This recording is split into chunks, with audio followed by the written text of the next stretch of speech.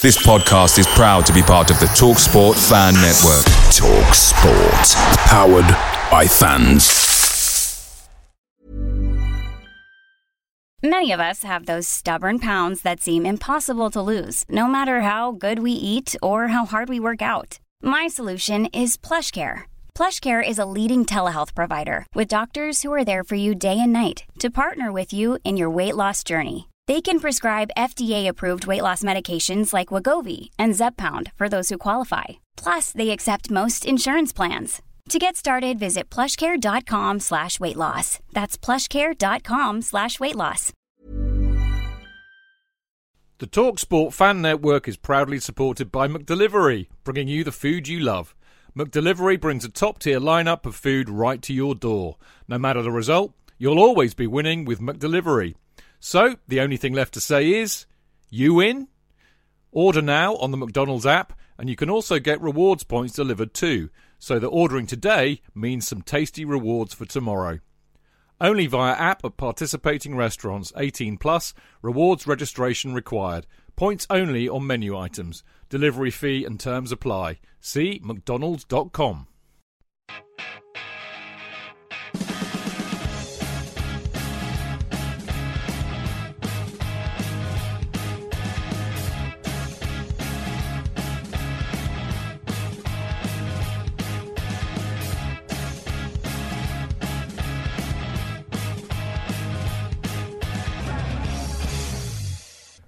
Welcome to the Chelsea Fancast, fueled by Guinness, powered by Celery, the show that loves the FA Cup. Yes, we do. Right, we do. Now, there is still something very special about the first weekend in January. Traditionally, when we play in the first round proper of the FA Cup, if you get drawn against a lower league opposition, even more so. And so it proved on Saturday as Chelsea welcomed Chesterfield to Stamford Bridge.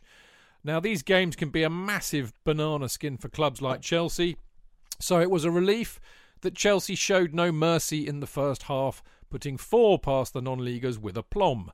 They were more charitable in the second half by fluffing most of the chances, with half the team substituted and only one orthodox defender on the pitch. But only the most myopic and cold-hearted Chelsea fan would have begrudged Chesterfield's goal, which sent their 6,000 travelling fans into rapture.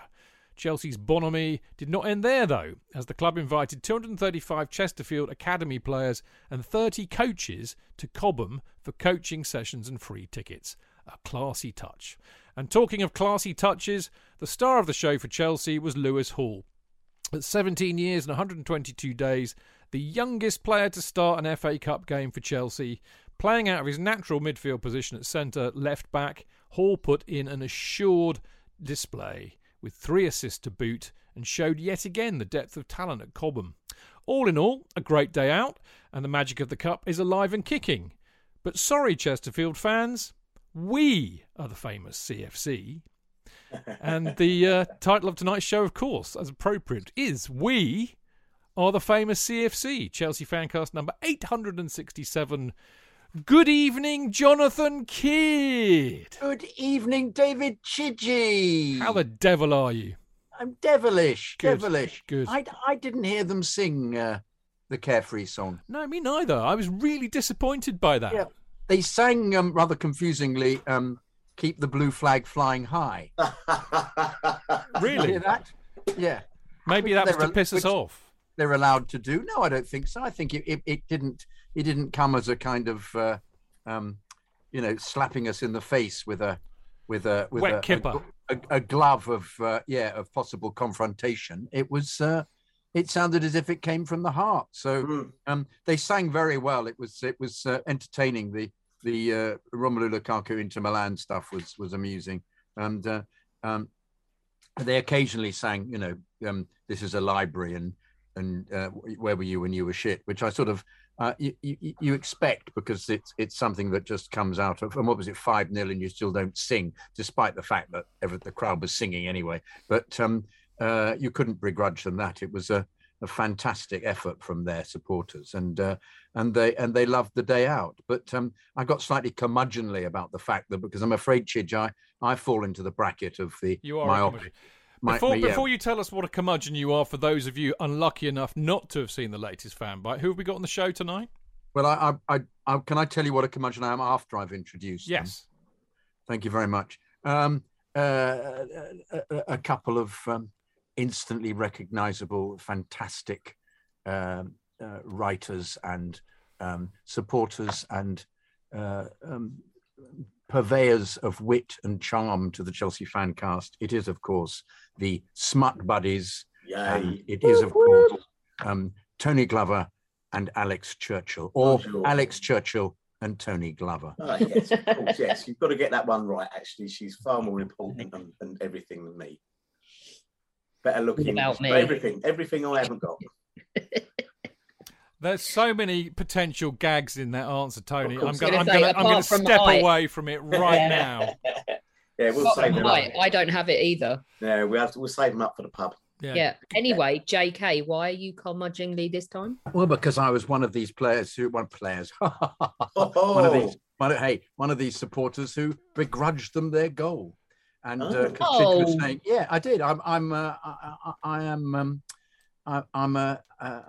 What did you describe us as myopic and what? Cold-hearted, mate. I wrote that with you in mind because I did see the fan bite, and I have to say, I know we will talk about it later, but I'm astonished, mate, because normally it's you who are the great romantic about football and tell me of its great history and traditions, and it's me that's the nasty piece of work. And I felt genuinely fluffy when I saw that. I thought, fair enough, because that lovely Dave we had on Friday, all he wanted, he knew he was going to get stuffed. All he wanted was, to see his side score a goal before we all said, fuck off out. You've had day out, now fuck off home, Yes, but I was too annoyed by the performance. I'm too annoyed that our 97 million pounds. All right. That's the show. So let's stop there and then do it. All right. Well, I'll do my bit now and then I'll. No, you won't. We're going to do it when I want us to do it. Anyway, on the show tonight in part one, we applaud a fine debut by Lewis Hall and Chelsea getting the job done with a minimum of fuss, and Tuchel getting the opportunity to give some much-needed rest to key players. In part two, we discussed the curious case of Lewis Baker.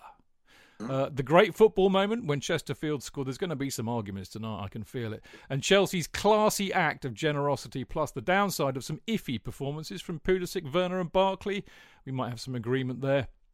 And we look ahead to Chelsea's next opponents, which I'm very excited about, which will be the visit of Plymouth Argyle. In part three, we've got the results of this week's fannies for the Chesterfield match, and some emails to read out, and a look at the Chelsea Fancast Prem Predictions League. Oh yes, because we've ignored that for a few weeks, and I thought it would be nice to do it tonight. And in part four, we round up the show with our preview of the Spurs versus Chelsea Carabao Cup semi-final, second leg on Wednesday night. And as ever, don't forget you can listen to the show live. Every Monday at 7 p.m. by going to mixlr.com/Chelsea-Fancast, where, of course, you can join in the chat, as so many of you like to do. And goodness me, there's Tony Glover in the house. Who knew? He can multitask. It's amazing for a bloke of his age. Yeah, well done, bloke and age in there at one go. Hey, that's good. I can't think what the hat trick might be. I'll think about it. We've also got half the bloody Fancaster in there on their night off. I love this. This is brilliant. Mark's in there. Claire, Rob Coombe, so many. Pierre is in there. Oh, it's fantastic. Anyway, you know what to do. Get in there on a Monday night at 7 o'clock and have some fun. We will be having some fun, and JK and I will be having a bit of a row after this very short break.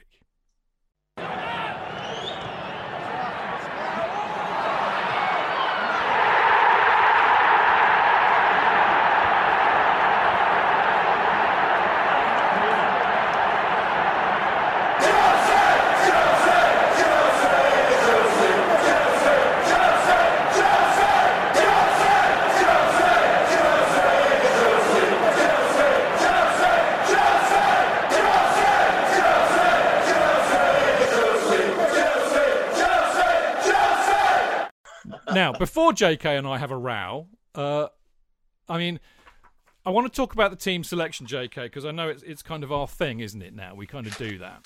But I then want to talk about Lewis Hall, because I think to not start the show off tonight by talking about this kid would be just remiss in the extreme because he was so damn good. But I mean, we actually got the team pretty spot on, to my utter amazement, on Friday. I mean, we didn't know Lewis Hall was going to play. That was, we got that wrong, didn't we? I thought we said that it was going to resemble the Brentford game, which case we got it completely wrong. No. I mean, I'll tell you what. We got Hudson-Odoi, I think. Might be wrong there. Yeah, you got that one, yeah. Christensen, yeah. I said, because I didn't think... We said Dave would play. He didn't. Yeah, we got that wrong. Sarr, we said, was right. Kovacic, I didn't say would start. No, we thought Simons might play. Yeah, and I was bang on with Lukaku. Yeah, so, you were well. No, we can I say I was bang on with Lukaku. You hinted he might. I said no. I think he'll play him. If it makes you feel better, I don't have the capacity here like TalkSport to rewind exactly what was said, but I know what was said. Okay, so I didn't say it. No, you did say it too, but I said he's absolutely nailed on to start because he's still on the naughty step. Don't you remember? No, we in fact both said we thought we'd love him to play because we thought he'd score 4 against them. Yeah, we were in agreement about Lukaku starting. Let's not split hairs this early. We thought that Pulisic would might get a rest, and we thought that our Moroccan friend would play. Yeah, and he did. And he did. Our Egyptian, Moroccan, yeah, and he did. But otherwise, we didn't get Hall at all. He was completely off the radar. Well, we thought of the kids. Simons and Vale might get a start, like Brentford, which is where the Brentford idea came in. But there we go. Let's talk about Hall because I mean I do remember that we kind of I don't know if you said this or not, but I do remember I certainly didn't know really anything about him at all. I've suddenly subsequently found out that he in fact is a central midfielder, and there he was playing left centre back. But I've got to say, I mean, in my scrawly notes, what I do, when I'm watching the game, I just thought, very impressive in defence, timely tackles, good distribution and passing. He's got pace. He can stick a challenge in and with his head, and he's capable of joining an attack. A couple of other stats about him. Chelsea Chadder, of course, good old Chad got in there first before the club, in fact. The idea that he's 17 years old and 122 days, and therefore the youngest player to start an FA Cup for Chelsea. He's also set a new record. He's wearing the number 75, which is the highest shirt number ever to start for Chelsea. What a wonderfully, completely worthless stat that is. And I could talk about his what he said afterwards. I'll save that. But Tony, like me, I suspect you didn't really know much about Hall, or am I being a bit presumptuous? No, nothing at all. I mean, I'm one of these people that doesn't tend to know too much about some of the. I've spent years with my mate down the pub bending my ear hole about our great academy, and I can go back 15 or 20 years on that, and him telling me about all these fabulous players that have actually come to nothing. So I kind of switch off a little bit when it comes to them. My interest is peaking a little bit now because of some of the results we've seen coming through that are kind of they're placing it not in just a conveyor belt for income as we, sell players on and what have you. I mean, he looked like when he walked out onto the pitch, he looked like an absolute rabbit in the headlights. And I thought, oh, blimey, you know what I mean? Honestly, Tony, he only looks about 17. Well, that's what I mean. He's 17 and he bloody well only looks it. It's like one of those, like the days when, you pull your window down and a copper pulls you up and you think, are you the copper's son? Yeah. Or when you go to see your doctor and you find out that they've barely hit puberty, you kind of think to yourself, what the fuck happened here to my life, But to be fair, number one, you cannot ever knock. And I go back to the days of, I think his name was Frank Blundstone, who was he was a utility player. And I think we had another one who was similar to that, Bjarne Goldbeck, who I really liked, the guy we got from Copenhagen. Players that can play in a number of different positions and don't fucking moan about it. In fact, relish the challenge. If he's that, boy, oh boy, have we got a little talent there. So I'm really happy to see, I remember the fuss that was made over various players over the years that never came to fruition. To see this guy and played so maturely, You know, that's the thing. At that age, you must be however much professionalism you have drummed into you in training and all this sort of stuff. You are still a fucking headless chicken at 17 years old, right? The desire to run around like Deal with a Dog from the Herbs. Okay, yes. one for teenagers there. I'm Dill the dog. I'm a dog called Dill. That's it, yeah. Must be I'm Bayleaf the gardener. That's right, yeah. That's and where other we songs are available. But yeah, I would. So I was deeply impressed. I mean, it's fantastic to see at last. And let's be fair about this. I think this was all started by Frank, through no choice because we had the transfer ban and all that. But to see some faith being put in the youngsters. And that must be being tacitly agreed at board level, because I think before previous managers may have wanted to try it and have been prevented to do it in order to satisfy agents and big name stars. JK, you had your hand up. Well, there were two things. First of all, I don't think it was Frank Blunston, Tony, because he played right wing. He just played right wing. There was one that was described as a utility player. Marvin Hinton. Yes, exactly what I was about to say, Chidge. Yeah, they moved him around all over the place. Known as Lou, bizarrely. I don't know why. Lou Marvin? Perhaps because he was portable. I don't know. Oh, very good. Oh, thank you. But I also wanted to work out why Vale was unveiled as the biggest number Chelsea have ever had, and at 68, and there he is at 75, Hall. And what about the other 7 players in between 68 and 75? Who are they? I think it's Where are they? I'd like to know all about them. It's come a bit random, hasn't it? I think. Isn't it? You just pick a number that's bigger. What is it? But do you reckon they all fight over 69? Yeah. I mean, they're 17-year-old boys. I would to fight over it. Perhaps it's banned for them. Perhaps it's, you say my mind is in the sewer. And perhaps somebody asked for 666 and they weren't allowed that. Well, I mean, that's the thing. I would like to be the first football player to have 3 numbers on my shirt. That would be cool. Yeah. Maybe they all just want to sit on the end of the row together, because that's why Terry was 26, wasn't it? He wanted to sit next to Zola in the changing room. Is that what it was? Yeah, so maybe they all just pick high numbers so they can sit together. Yeah. And it's boring. The High Numbers. They were a great band before they became the Who, I believe. Became the Who. Yeah, indeed. But, can I just echo the sentiment that I thought he was great. I thought he had a wonderful debut, and as you say, slick, lovely ability to. He rid tackles beautifully when they were coming in and flicked the ball around, and he said he's obviously got a long way to go. Tuchel said, but for the first appearance in a blue shirt at first team level, it was great, absolutely phenomenal performance, and hugely enjoyable to see somebody come in and be so good. I mean, really fabulous thing to see the youth when they come in and play well. You just absolutely love it. I think the most brilliant thing about this is that, the boys that come in from the academy, they none of them. I mean, I don't know what it is. I was moonlighting on London is Blue yesterday. Sorry, chaps. I know. But anyway, I'm bitter. I know. I'm just a tart. I can't help it. Anyway, your drawers are halfway down at the moment.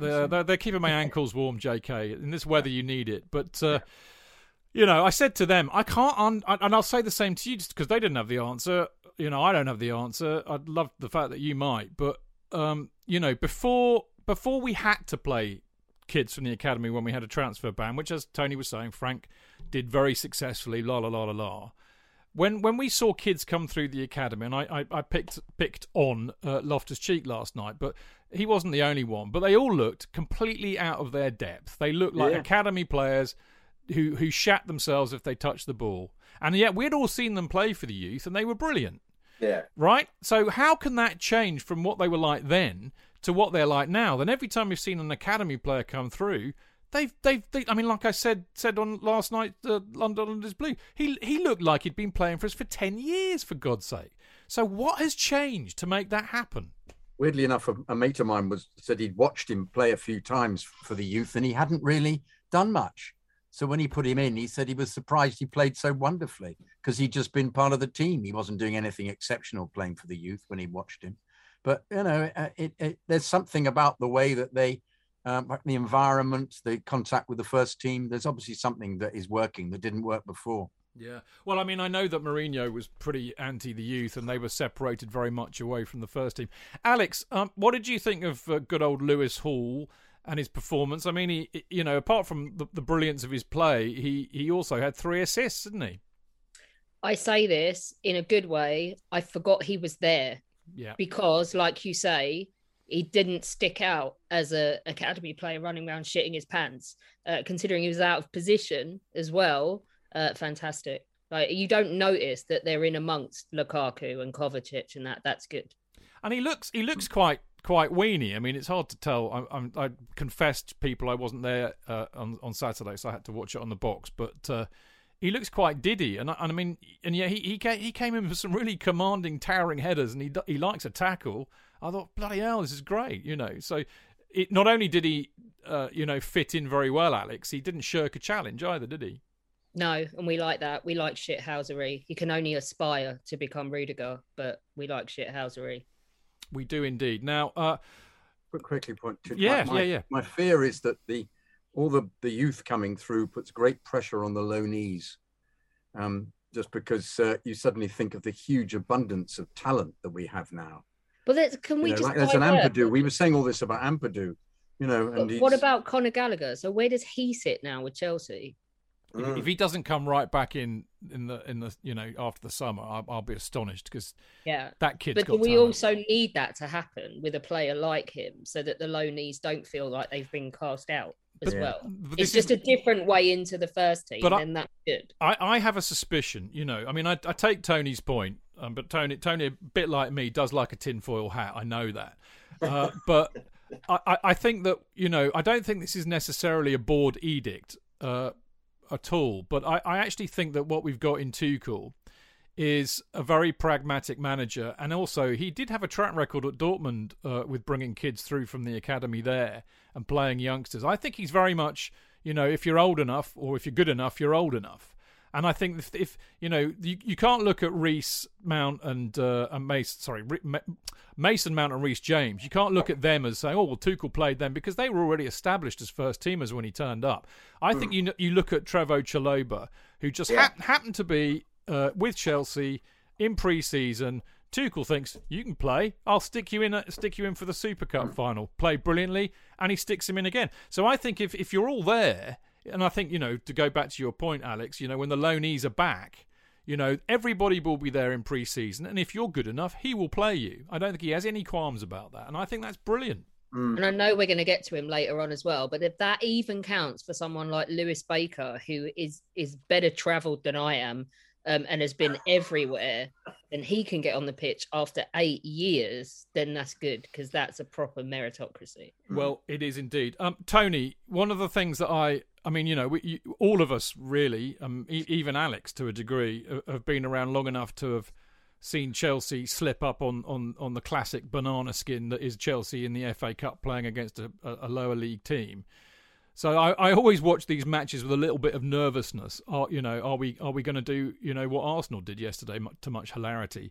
Yeah, indeed. I couldn't resist. I saw my old boss today, and she's a big Arsenal fan, and she said, "Don't talk to me about the football." I said, "All right." I said, "You were rubbish." I did love the fact that the Forest fans were singing "Champions of Europe." You'll never sing. Oh, that was brilliant. Yeah. But I mean, you know, Chelsea did exactly what they had to do. They came out with intent. They scored very, very early, and then they killed the game off really with the second and third coming one after the other. Yeah. I don't worry. I used to be petrified. Probably up until, ironically, up until the Bradford one, because I go back to, I think, defeats against teams like Scunthorpe and people like that, you know, in the dim and distant past where the FA Cup looked a million miles away from us. But you know, I think ever since '97, of course, I think we've fared pretty okay. You know, even if we got our asses kicked in the final by United or whatever. So I don't really worry about that too much. The Bradford one made me laugh. That genuinely made me laugh, because that was one of the biggest kicks up the arse, bring you back down to earth games ever. Yeah, we deserved it on the day. Yeah, you're 2-0 up, and you think, you know, that was almost akin to sort of, you know,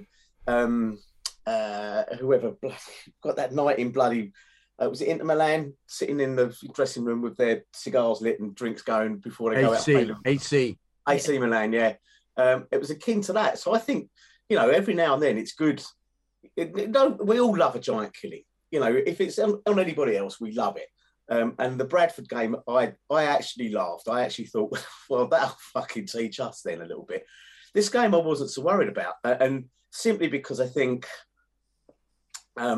there's a level of professionalism now that if you blip against a smaller team, it is absolutely something's gone wrong. And when you see the preparation that goes into the games, the fact that I'd like to see us be as ruthless against other teams where we've had as many chances, and I include Premiership teams in that, obviously.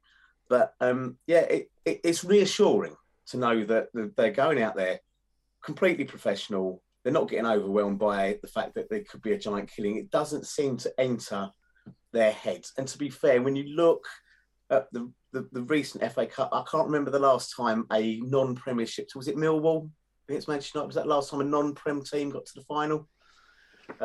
Yeah, I think. Yeah, so I think. Hang on, was it Cardiff? Cardiff against Portsmouth. Portsmouth. That was that West Brom? I'm getting confused.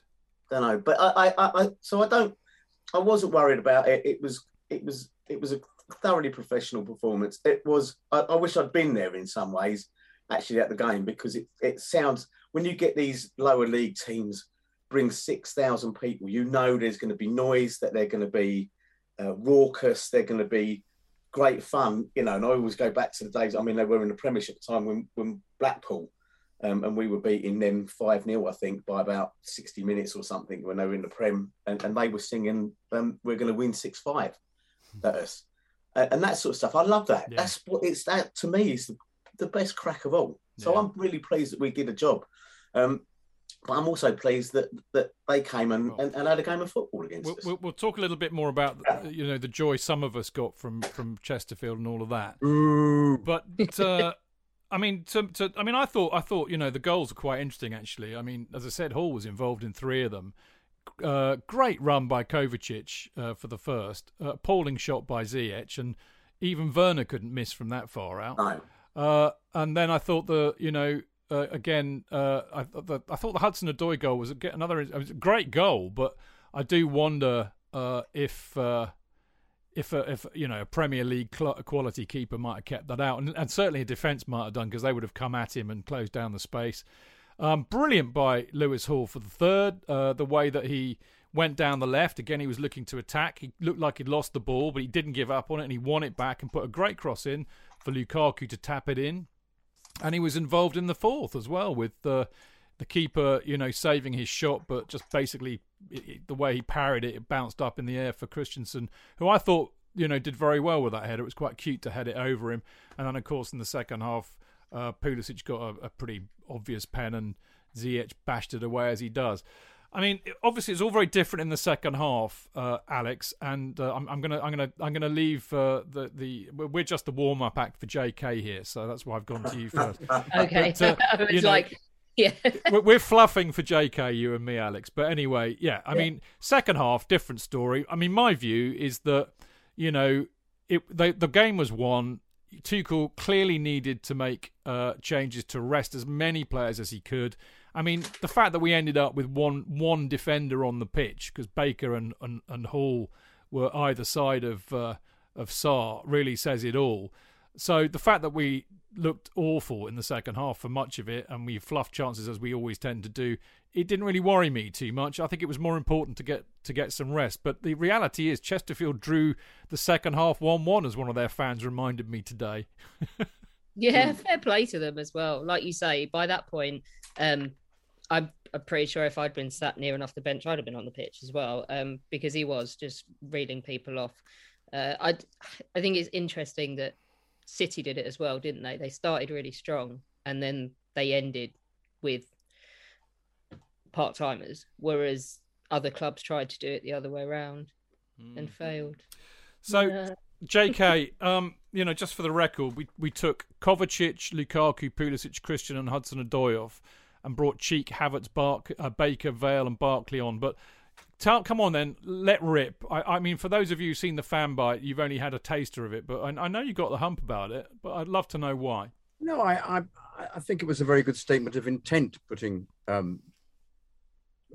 more first-team players on, because it did what he wanted it to do. I just thought the manner of doing it, I thought, was just absolutely awful. I just thought Lukaku was terrible. I mean, I despair. I really despair of this situation that, he plays out of his skin against Aston Villa, and then he plays very well the following week. Who did we play? Brighton. But even though and scores a good goal, but he was bullied by the centre half, and I just thought, is he trying? Is this what's this about? What is this? He just looked absolutely out of his depth, for goodness sake. And that's why they were singing the Inter Milan, you're Inter Milan, because it looked as if he wasn't really trying very much. And I know he scored an easy goal. I know they scored great goal. As you say, Odoo's goal was great goal, fabulous goal. It's that thing when you're watching and he gets to the edge of the area, and exactly the same. I thought, well, in the Premier League, somebody would have been on him immediately and blocked it or just tackled him. And you thought, he can see the goal, I can see the goal, curl it in and you'll score. And he curled it and scored. Great opportunism. But even he stuttered all over the place. Pulisic, invisible again. I know he's having to play bizarre positions, but he did end at right back the other day. He did. And I feel sorry for him as a consequence for all of this. I feel sorry for him.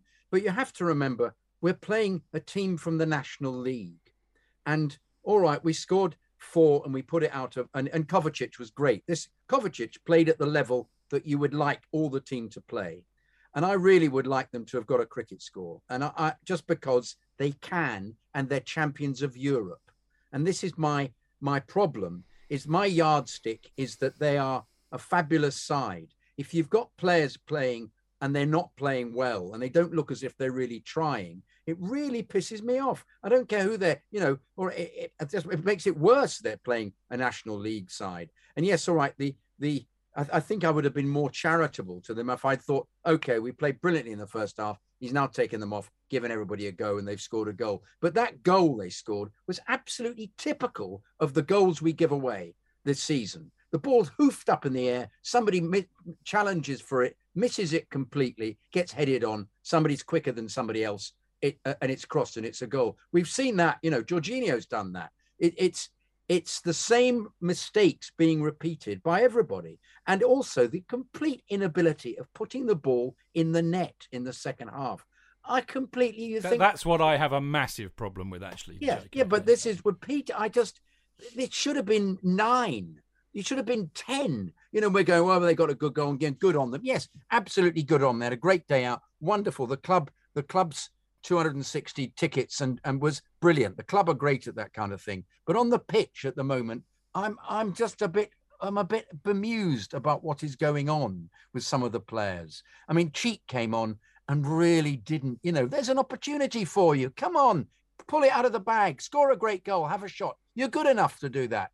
Didn't do it. Barkley, it's just absolutely ridiculous playing Barkley, who passes to the opposition, is dithers about, is caught in possession every time. Why doesn't he not play him and give a youth an opportunity to play in that situation? This has become absurd. Just repeat the same errors all the time. So here am I. Yes, all right, it was good to get them out of the way with the 4 goals because we were a much better side than them at the beginning. But I just don't want to see the same mistakes repeated. I don't get it. I don't know why this keeps happening. Why do we have to see Barkley come on? Is it because he hasn't got enough? I suppose it's because of COVID, but I suppose it's because of injuries. But why is he so thick that he cannot get it into his head? Just quick passing. He was good enough. What's happened to him? So that's why I was dissatisfied with it, and I'm being churlish to Chesterfield, but it's not. We're not about giving. It's not about. It's not a charity. It's a professional football club who won the Champions League. So we put these teams to the sword. Then you bring them on. In the second half, you hope that somebody scores a few goals because they're good enough. Havertz just missing and missing. Ziyech missing and missing. Everybody pissing about in the penalty area. Oh, God, what an opportunity to score. You're playing against a team from the National League. Yeah. Oh! I thought, I agree with that, what you said about Ziyech, and Havertz too was very wasteful, and Werner was just classically wasteful, either being offside or hoofing it over the bar. Still running after the football like it was like a Jack Russell running after a balloon. But Barkley was just irredeemably hopeless. There is no future for that player. Alex. Yeah, in defence of both of you, I've seen numerous people who aren't nappy shitters say that is the worst performance they've ever seen out of him. Yeah. How long was he on for? 10 minutes? Something like that. I don't think he had long. Yeah, it was just, you just despair. I mean, you really do. But there you go. I'm more worried actually about Pulisic, who obviously got a start. I mean, it seems to me that we're saying this every week, and I know that there are plenty of mitigating circumstances, and there were again yesterday to a degree. He started at right wing back, I think. But he was marked out of the game. But again, marked out by who? A National League player? I mean, come on, there are levels here.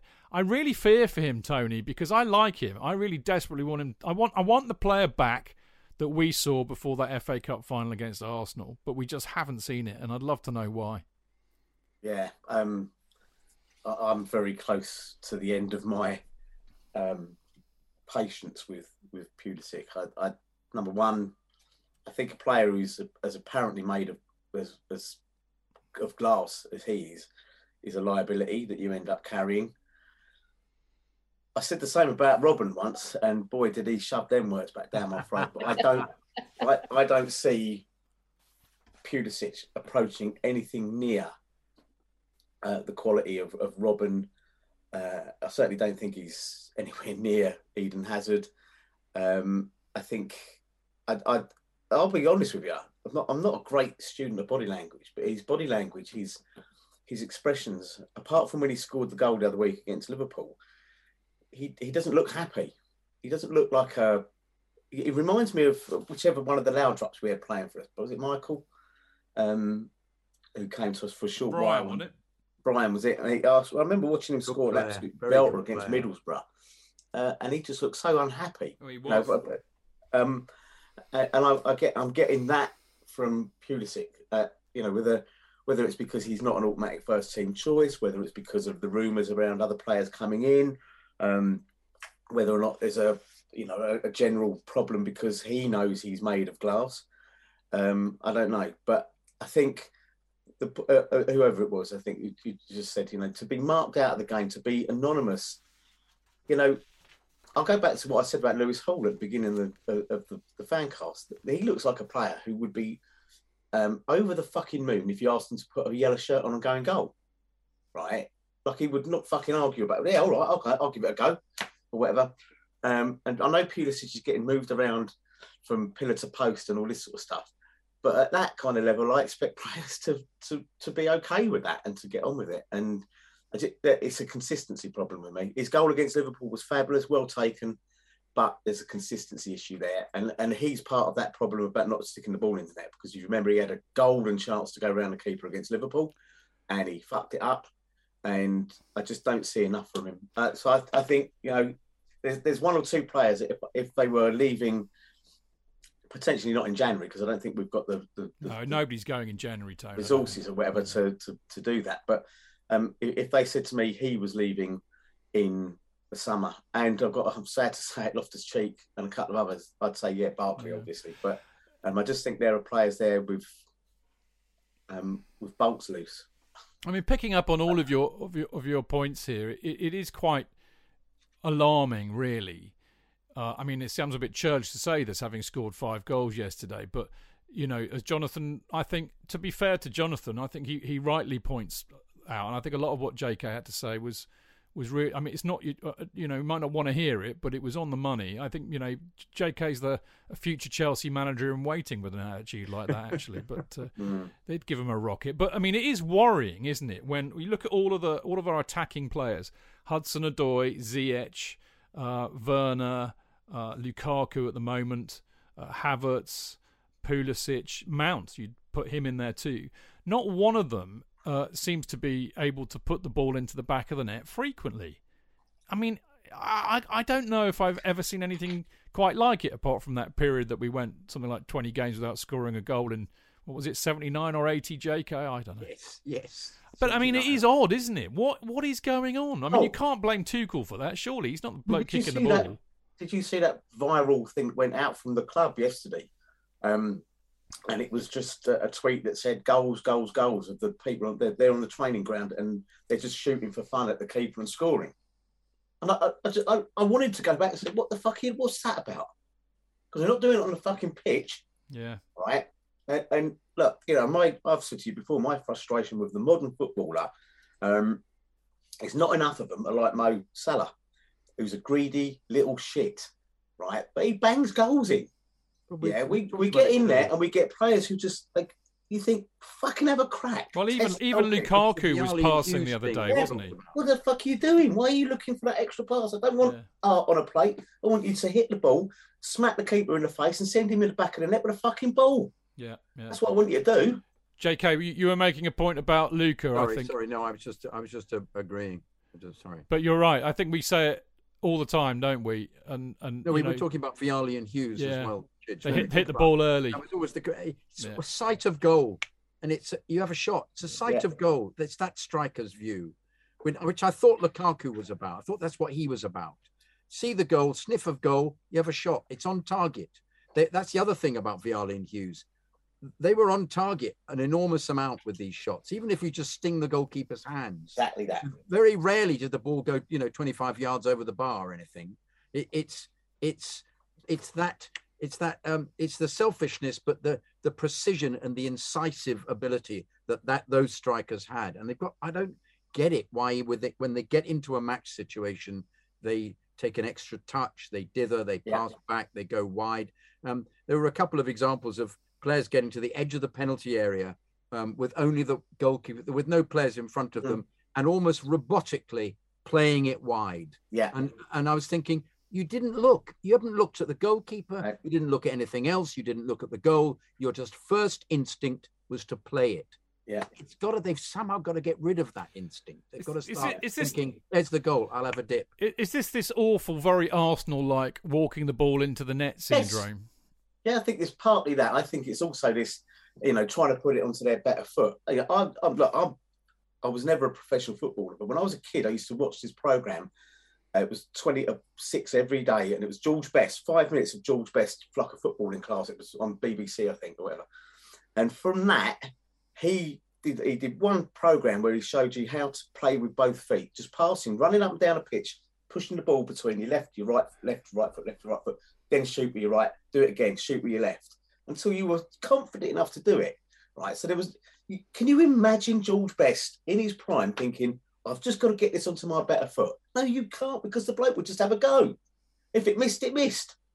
But, I just think, yeah, you're right. It is a bit of fallout from the old, especially the old early Wenger days of where you rarely ever saw Arsenal cross the ball.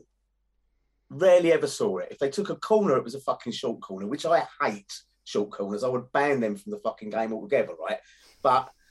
And a quick free kick as well. Get a shot of them now. Fucking plague on the game they are, right? But this walking the ball into the back of the net, this instinct, as JK says, to just sort of robotically think, there's a player to the left or right of me. Instead of thinking, fuck me, I can lob the keeper, I can smash it past him.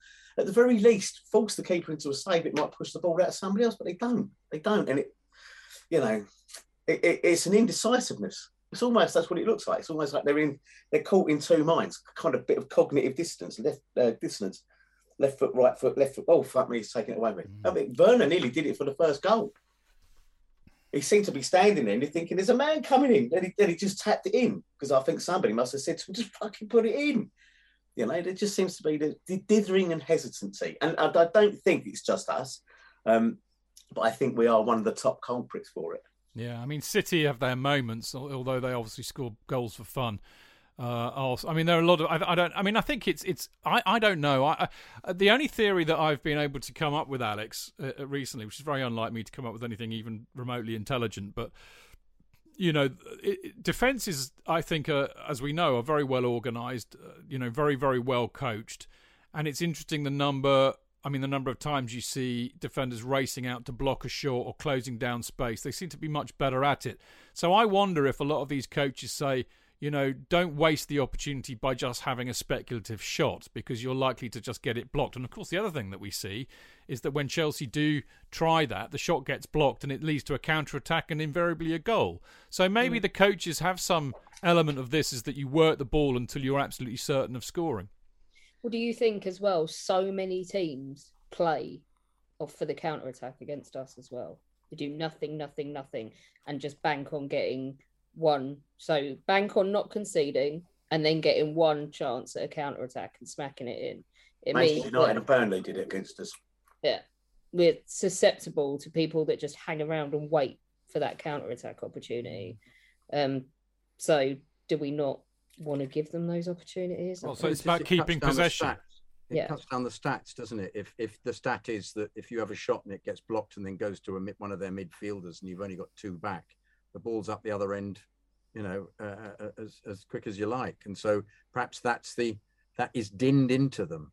It's caution, isn't it? It's caution not to give it away more than I think it's caution not to miss a chance. And I suppose a header isn't likely to be headed out with a great deal of pace, so the player, and you might then be able to challenge for the bouncing ball in a way that you're not if the ball is hit and then just comes straight out quickly. Yeah, and if you back around on the outside of the box, yes, it's fucking annoying to watch, and if you're stringing together 20 passes that just go around the edge of the 18-yard box, but while you're doing that, they're not counter-attacking you at the other end, are they? Yeah, that's a very good point. Yeah. So there we go. Not the football I know and love. No, me neither. It's wanky, don't get me wrong, but someone who values an XG stat, one of those kind of people, has sat there and figured that out. Yeah, it's all very curious, and as I said, it's not the football we grew up with, but that's not to say that it's not right. It could also just indicate that we're all old gits, but and we've already established that some of us are curmudgeons. But I do think that that discussion has elevated JK to be the next Chelsea manager, and me, Alex Tony, to be his trusty assistant. So there you go. Thank you for Can I be that lovely guy that we saw, JK, that just jumps up and gets really excited every time we have a corner, because that's his thing. Except it was really sad because he jumped up and got excited right near the end of the Tottenham game, and it wasn't a corner; it was a goal kick, and he had to go and sit down again. It wasn't him. I'll just be that person, and I will be the supplier of Smarties. There will be no more. Oh, I got given. Sorry, some. Mr. Kid, there are no Smarties. I got given some by the chef. Did you? Yeah, deliberately. And the woman who runs the area said to me, they did not have them. He has bought them out of his own pocket, the money out of his own pocket for you. Oh. I said, oh, sweet. Thank you. That's so much. And I gave him a hug, which I think was possibly too far. But the fact that they actually have those American import brownie M&Ms was quite impressive as well. Phenomenal. Quite phenomenal. Well, my daughter came and absolutely loved them. Loved those brownie Smartie M&M brownies. But they're brownie flavour, and I thought it'll just be their shit chocolate with a bit of flavouring. It's not. Good. It's a chocolate brownie inside an M&M shell. Well, there we go. This has gone down a route that I never thought possible. My intelligence, which is rare indeed, followed by a chat about American imported Smarties, whatever next. Well, I'll tell you what's next. A quick plug for the ye old CFC UK fanzine. I think there's a new one that's out just recently. I think I've received mine in the post. I can't remember anyway. Bottom line is, it's the world's greatest fanzine. It has some brilliant writers in there: Kelvin Barker, Mark Worrell, Walter Otten, Clayton Dean. I would hesitate to say me in that category, but Tim Rolls, loads of great writers. It's well worth the read. And obviously you can get it on a match day at the CFC UK store. But if you're not lucky enough to be at a game, do not worry. You can subscribe to this great piece of work, and you can have a season subscription for 16 quid.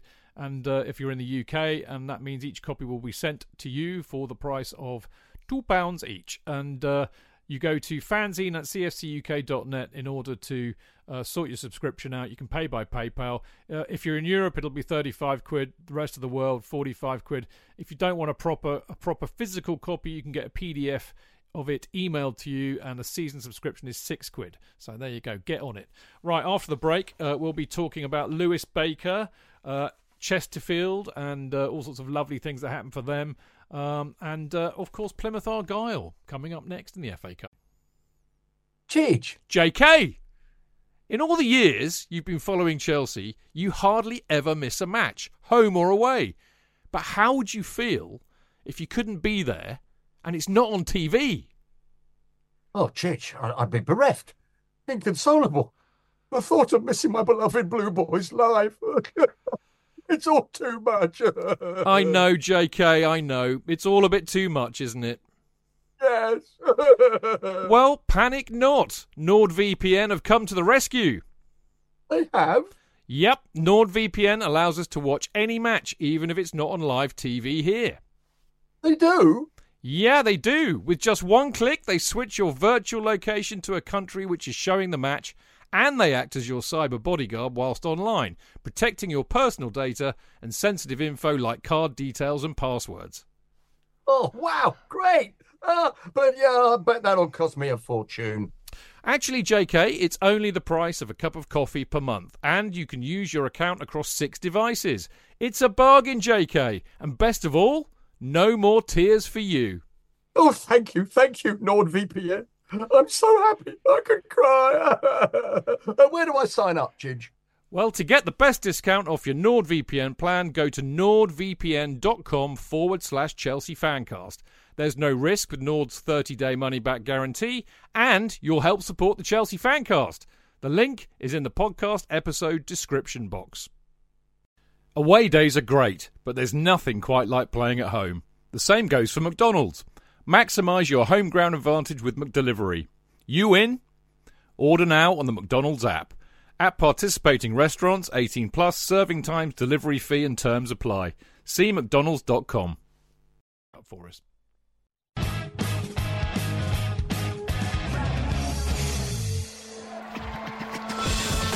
Real fans, real opinions. I'm Jason Cundy, and you're listening to Chidge and the boys on the Chelsea Football Fancast. Total nutters and proper Chelsea. Footballfancast.com.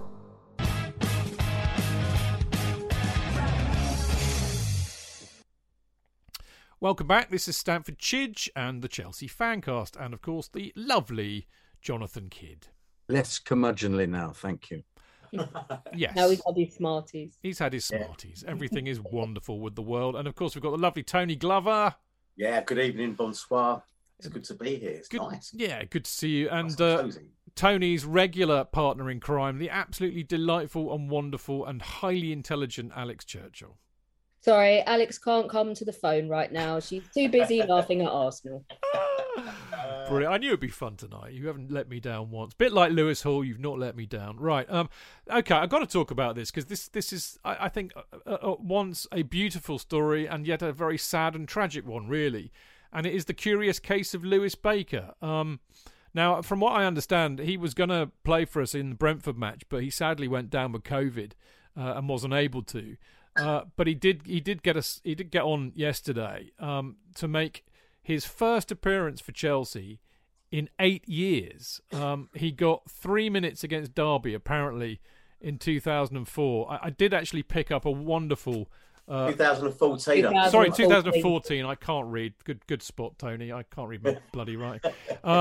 Mark Meehan, or Eddie Mac BAWA, who's in mix at the moment, said something brilliant on Twitter, which I caught yesterday.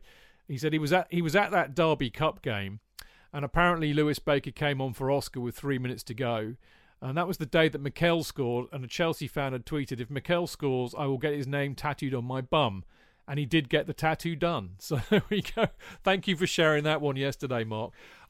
Just to give you an idea of what's been happening in the world of Lewis Baker, and why, in a sense, this is quite a tragic story. I mean, he's just had the most ridiculous amount of loans imaginable. I mean, to think that Jose Mourinho actually had him down as a potential England player at one stage, you kind of get a sense of how tragic it is, in a sense, that he's, kind of being forgotten, bypassed, dumped, call it what you will. Now, I wrote this down on my script somewhere, and of course I deleted it like a complete and utter pillock. But fear not. Oh, what? The list? It's right at the bottom of your script. Is it? there's a graphic with all his clubs. Well, that's what I thought. Yeah. But would you like me to read them for you? Yeah, Chidge? could you do that? Because I don't think it made it on my copy. How weird. Clearly didn't save it. So yeah, can you do the honours? I will. I'm just scrolling. Oh wow! Okay, Phenomenal. so Lewis Baker has played for, beginning with a loan in 2015, Sheffield Wednesday, MK Dons, Vitesse, Middlesbrough, Leeds, Reading, Dusseldorf, and Trabzonspor. Bloody hell. Which is insane, isn't it? I mean, he's what, 26 now? It says that his loan with Trabzonspor was from June to December, so it ended. So he came back at Christmas time. So he's not been hanging around doing bugger all for the season so far. It looks like he came back just previously to getting looked at for being used. So thanks, Alex. That's brilliant of you. And I don't know what happened to my copy, but there you go. But I mean, it's a curious story, isn't it? Because on the one hand, it saddens me because, you know, Lewis Baker is not the only one. There's plenty of other, great, academy players who were heralded as being potentially great players, who at a time when Chelsea had managers and under the pressure they were under had absolutely no interest in bringing the youth through, and it was like pass the parcel, like Lewis Baker. On the other hand, you know, I mean, I think therefore it was really lovely of whoever at the club, Tuchel, I suspect, to allow him to have some minutes, actually, because I think that, I don't know, it just seemed really special to me, JK. Sorry. I was wondering whether or not, in fact, he has watched him play and rates him. You wonder why they got him back. Why did it didn't work at Trabzonspor, clearly, or perhaps they asked for him to come back in view of the fact they needed other players. I don't know what the situation is with him.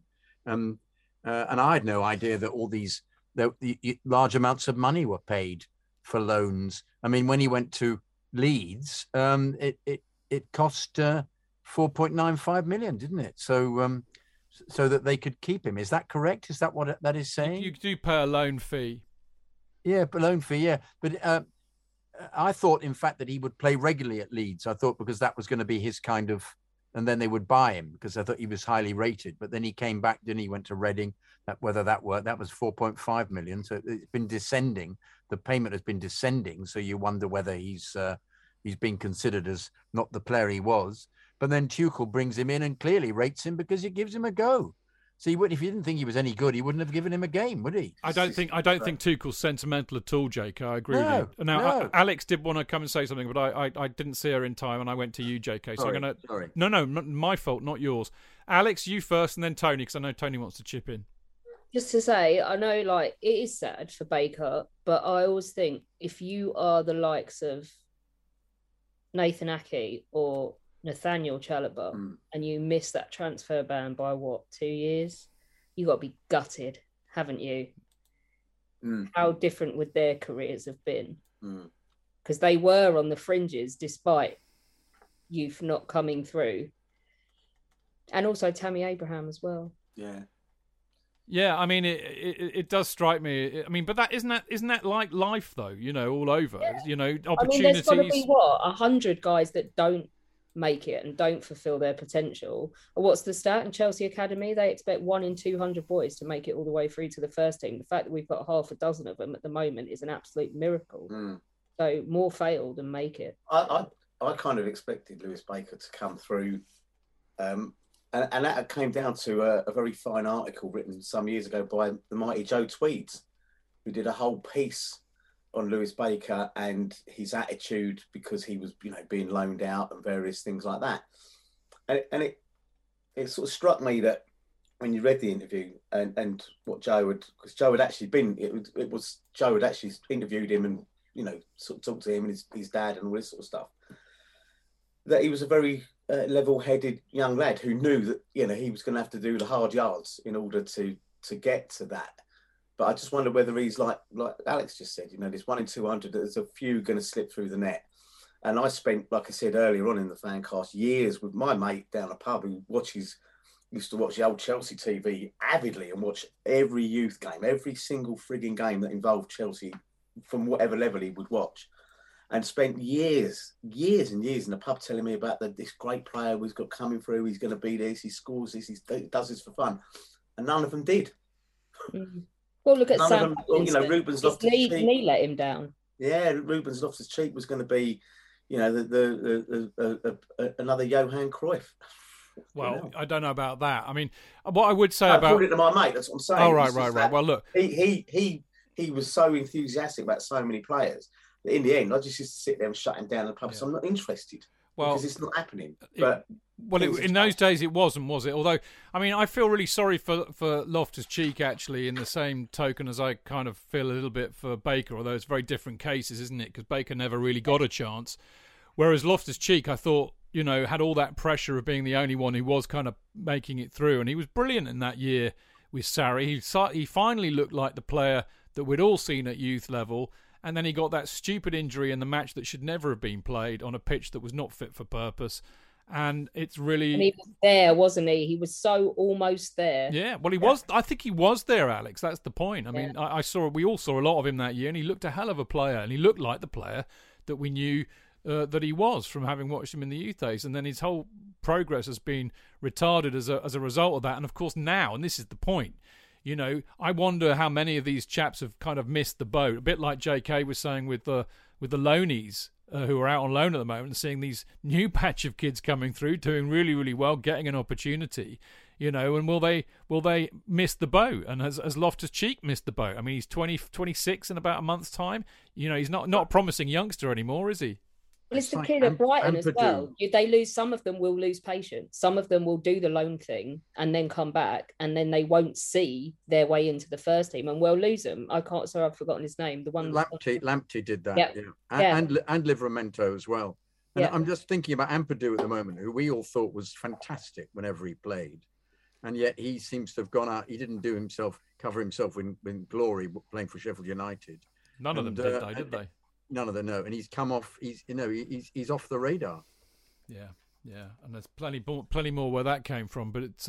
I mean, look. I think bottom line was the sentimental side of me just thought it was really lovely for Lewis Baker to get a chance. Really, I think the other thing is, people on the outside looking in wonder why we get all kind of misty-eyed about, players coming through from the academy. Well, there's a reason for that. It's because, you see these kids, and I mean, we mentioned it on the show the other week when we played Liverpool about Mason Mount wandering around like an angry wasp because he was fucked off that they were losing, because he's grown up with his club. He's been there since he was 8, as a lot of these kids have. They bleed Chelsea like we do. They care about what happens there more than a footballer that we paid £100 million for who's turned up and to earn his money. So there's an affinity that we have with these kids because there is a similarity in attitude. So, I love it when they get to play, and I loved it that Lewis Baker got a chance yesterday because that's what he's dreamed of, and it's lovely to see a kid's dreams come true, Alex. It is, because I think arguably more so than 17-year-old Lewis Hall with his quotes about how it's meant the world to him to come on and everything. I mean, surely it means more to a 26-year-old who's thought 5, 6, 7, 8 times that his chance has passed him by. To run out at Stamford Bridge. Or maybe he's just sick of us now and is like, I can't wait to get away from these arseholes. Yeah. Well, totally right. Well, look, talking of dreams coming true, I have to say, I don't know if JK would be a good judge of this because he was there too, but I have to say I thought that Dave Garrett from Legends of the Spire, who came on Friday, was one of the best guests we've had in Opposition View. I thought he was a lovely chap, and it was lovely to get a bit of an insight onto a very old and historic club who have fallen on hard times. And he desperately, wanted to see Chesterfield score a goal. That was all he was really asking for. He knew he knew that they would get humped, and he was right. But he just wanted to see them score a goal. And you could see that the fans just went absolutely apeshit, didn't they? And it was great. I have to say, I thought it was a great thing to see. The players absolutely loving it as well. They've scored against the champions of Europe. I don't know. There was something. I think that's what the cup's all about for me. That is the magic of the cup. It sometimes there's things that that transcend the actual football on the pitch and the result. And I thought that exemplified it the other day. I got a lovely quote, JK, from Spy, our old mate Spy. He said, Chelsea supporters' applause for the Chesterfield goal was the loudest I've heard for an opponent at Stamford Bridge since Jimmy Floyd Hasselbank equalised for Charlton here way back when. I remember that. I was at that. Now, I mean, my sentiments are, fair play to them. I've got no animosity towards them. Fair play. I get that it's a bit of a dream and all of that, but it's really kicked up quite a fuss. A lot of people, not you, I don't think necessarily, JK, but a lot of people have been very curmudgeonly about it. Them scoring a goal, us not really worried about them scoring a goal. Some people applauding it. So they ever watched the game of football, for fuck's sake? Well, exactly. But I saw your comments on Twitter, mate. So, there are people yet to be discovered in the Amazon rainforest who saw your comments on Twitter, Tony. They were that loud. Anyway, JK, what do you think? I hate opposition scoring against us. I don't care. Don't be that guy, man. Don't be that guy. You know what, though? I love him all the more for admitting that he's that guy. Yeah, I know. I can't deny that, Alex. Exactly. That. Just no matter what happens, is now in his 6th decade of going to Chelsea and is still like, no, I want to fucking win. Yeah. It's brilliant. Yeah. I want a clean sheet. Yes. I don't want them scoring. I don't want them cheering in the away end. I don't want them having a great time.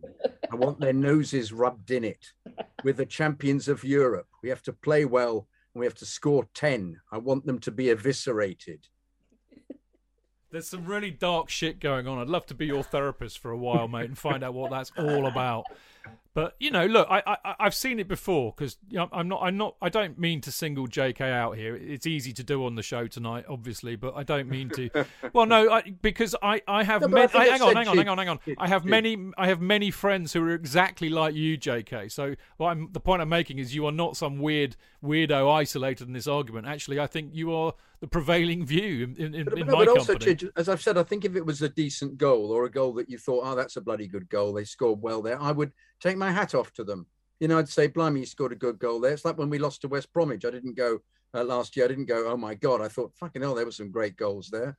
There were some worldies there. It's not surprising I was disappointed, but you go, oh, all right, that was pretty good. The fact that it's booted up the pitch, missed in the lights, somebody heads on, somebody misses it, somebody knocks into someone else. You go, no, please, this is pathetic defending, for fuck's sake. And then they tap in. I'm sorry. I can't bear it. Did you not even feel a little bit fluffy for our new mate Dave, who all he wanted was to go home having seen his side score a goal at Chelsea? I think the thought may have vaguely crossed my mind for about 0.1 of a second. But did Sopwith put lemon in your tea at half time or something? Yeah. Or did he just piss in it? They gave him M&Ms instead of Epsom salts in it, and I was having diarrhea. And we wonder why Hollywood picks Brits as villains. Just fucking JK be a perfect villain, wouldn't he? I think JK's kind of in his later years is definitely going for the Terry Thomas reincarnation. You know what? They played like an absolute shah in the second half. Stinkers. Stinkers, the lot of them. I could just see him as a James Bond villain not explaining his plan for world domination and just killing him. Fuck off, James. Well, I don't know. I'd have to have a cat, wouldn't I? I'd have to have an object to stroke. You can borrow Bertie. Yeah. Thank you. I love it. I don't know. I'm allergic to Bertie. Do you know what? I personally, and I hate everybody, as we all know, and I can't stand losing, and I want to smash people up every day of the week. But I have to say, I thought fair play. I just thought of Dave. I just thought, he was a lovely bloke. It was great having him on the show, and he was great. And I just thought that's all he wanted. He wanted to have a great day out, sing like mad, really just go for it, and see his team go over the goal. And I thought, fair play, good for you. But I mean, honestly, I get where JK's coming from, because I have a lot of mates. Cheltel, probably the most obvious one for those of you who are listening to us when we were in black and white. I mean, Cheltel would be, he makes Jonathan look like the happiest person in the world. I mean, JK was miserable to a T. He wouldn't. If I had him booked for a show right on a Monday, if we'd lost on the Saturday, he didn't want to come on the show.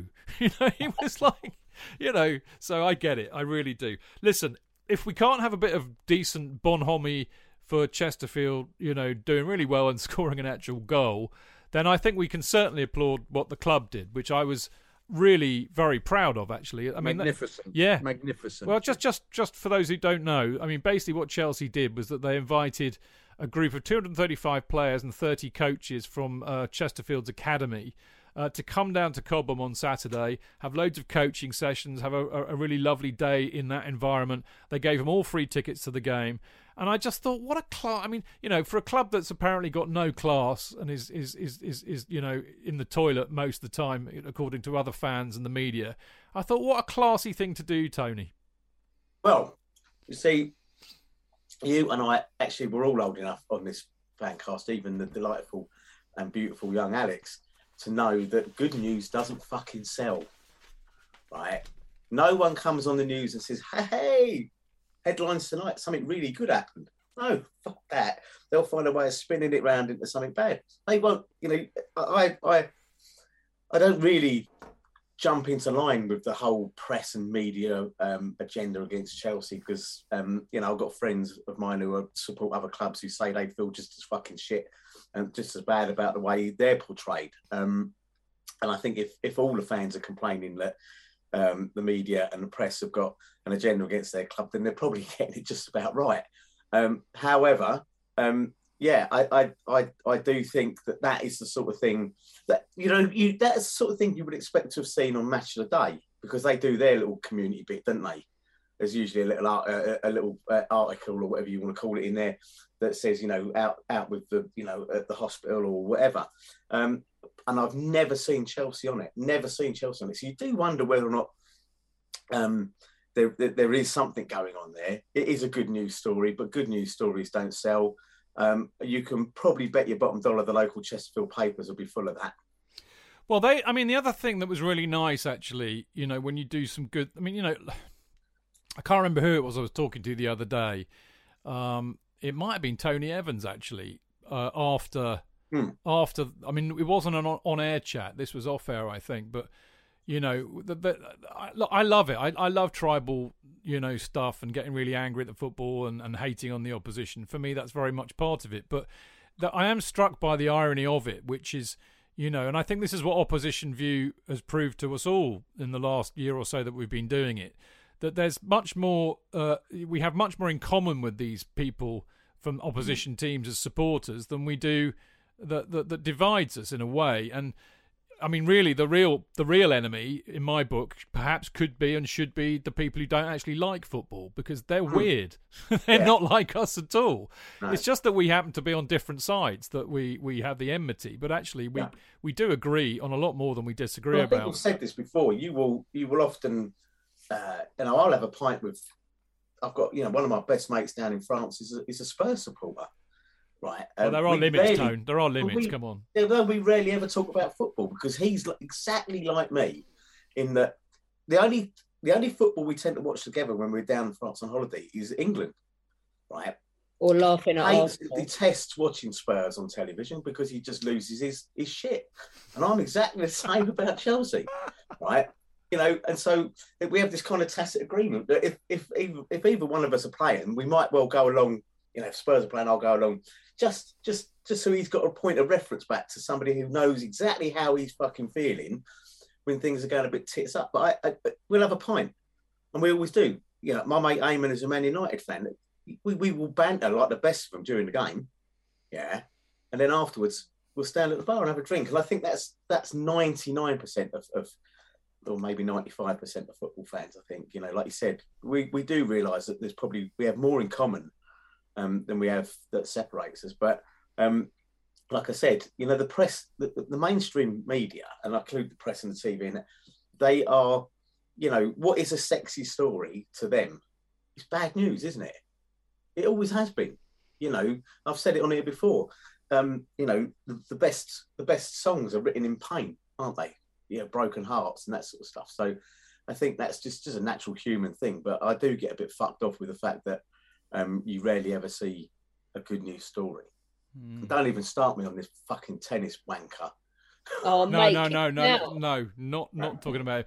I mean, you mean Novak's? Yeah, Mark's just posted on Mixlr actually a really good point that absolutely exemplifies what you just said, Tony. He said that that we, as in the Supporters Trust, wrote to the Match of the Day about the Stamford Bridge sleep out and got no reply back. So I think it's more evidence of, the amount of good work that this club's done during COVID is remarkable and absolutely. Down to even sponsoring a fucking Lancaster bomber at the RAF Museum. Yeah. Because they have nobody going in and it's a free museum. Like, there were so many, the link with Crisis as well because of the spike in domestic violence cases. But no, there's never any credit for any of it. No. Yeah. JK, you've been unusually silent. You writing your memoirs or something, or the next Genius script? I don't know. I don't need to do that, Chidge. I've been listening and allowing these two greats of the Fancast to express themselves. I'm loving your background photo, JK. I had Thank you very much. Awesome time with your daughter at that game. It was such good fun. Yes, because my daughter came along with us to the game the other day and loves Mason Mount, and we took a picture. In fact, did you take a picture as well, Alex, of her? Yeah, I got the one of her where he's holding the badge out to be kissed, and she kissed the badge as well. Oh, she kissed the badge. Yeah.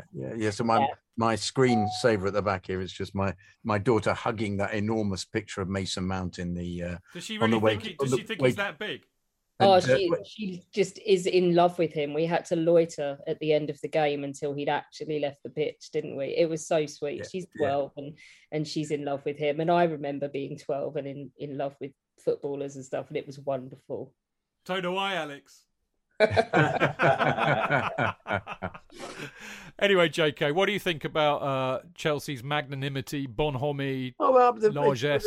We've established it. We're never going to get recognised for it. So you just have to, we're painted as the... But then you don't do it, do you? You don't do charity work and you don't do this stuff for the credit. So fuck them.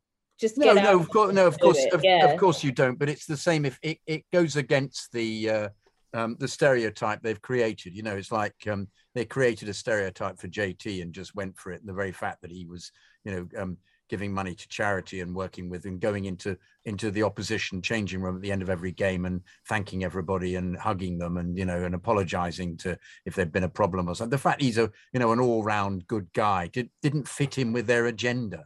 So none of these things fit in with the. It's like Reece James did just as much Rashford for people, for kids and stuff in lockdown, the first lockdown. Nobody's talking about Reece James.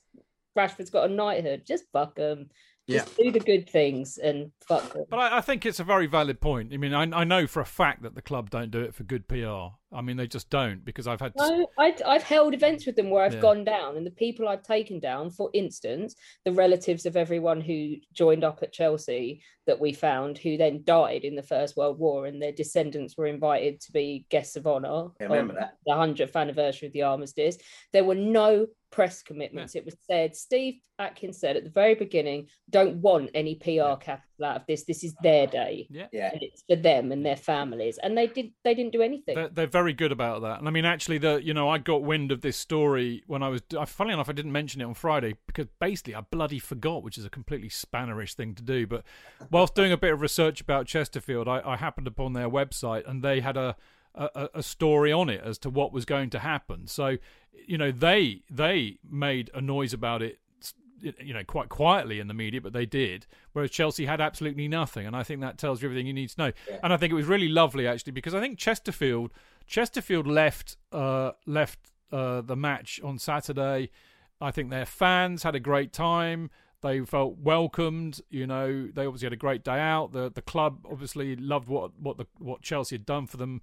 There's a picture of their chairman holding the European Cup. I mean, it was... call me an old softie, but I that made me feel quite proud of the club, that we can show that kind of class, particularly when we get trashed in the media and by opposition fans all the time for having absolutely none of it, when actually the opposite is true. And these clubs that say they're full of class, like Liverpool, Man United, Arsenal in particular, have absolutely fuck all of it. It was interesting to see that Twitter was covered in Chesterfield fans talking about how much they'd enjoyed the day and how charitable and munificent that everybody had been at the bridge. It was nice to see. Game's supposed to be, wasn't it? Yeah, it was. All right, let's wrap that one up because we found out obviously subsequently that Thankfully, they have the draw on a Sunday, not a Monday at the moment, so I know who we're playing next. And I'm absolutely delighted to say that they obviously watched JK's fan bite, and they made sure the balls were hot enough for whoever it was to pick out Plymouth Argyle to play us. So JK's got his wish.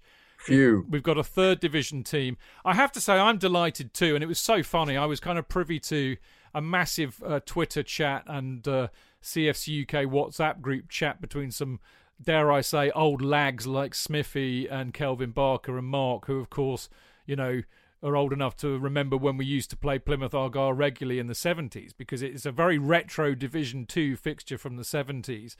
And anybody who went down there will remember it well. What I can say, my own memories of Plymouth, and I know a few RG fans actually, but they had quite a naughty firm back in the day, and they will bring a lot of people up for that round, and they will make a racket. I tell you, that'll be not for the faint-hearted, I suspect. And they are currently sixths in League One or in Old Money Division 3, so they're kind of in the playoff positions at the moment. So, I mean, we should breeze it, but we've got to be at it, I think, Tony.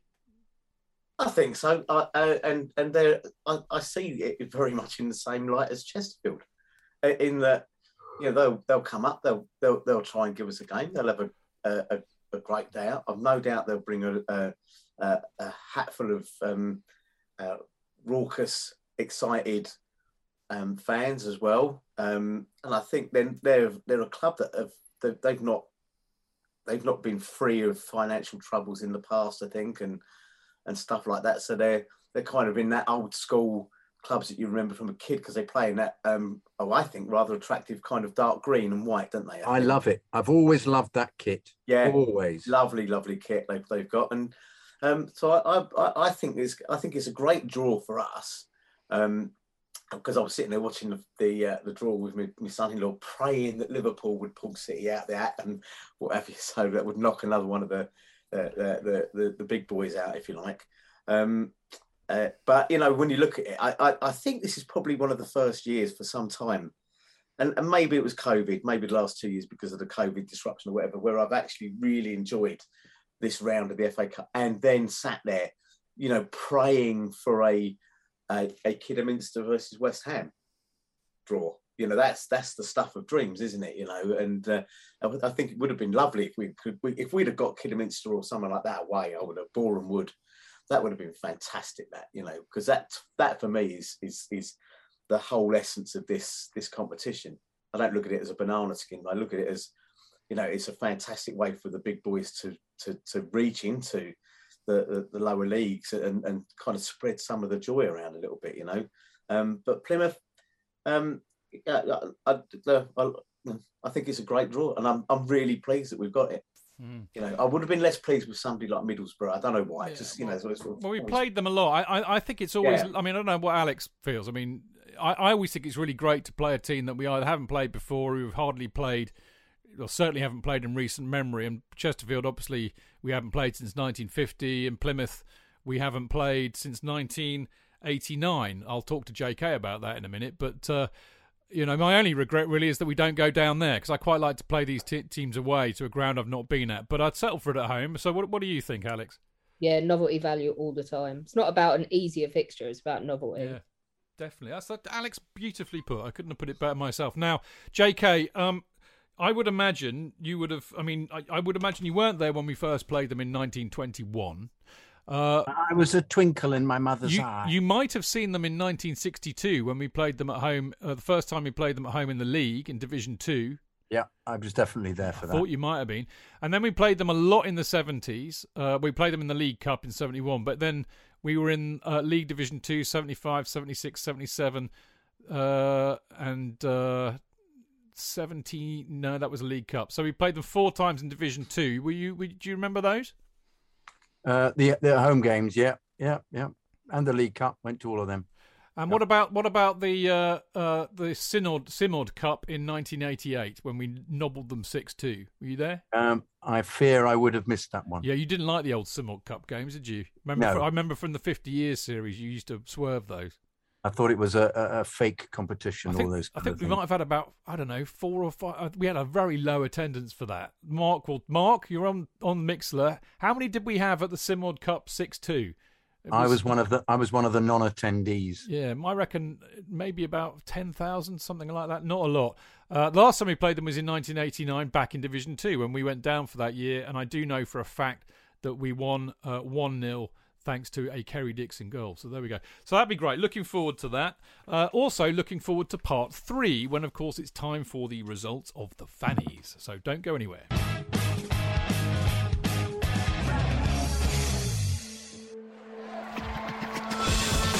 Real fans, real opinions. I'm Jason Cundy, and you're listening to the Chelsea Football Fancast. Proper Chelsea. Footballfancast.com.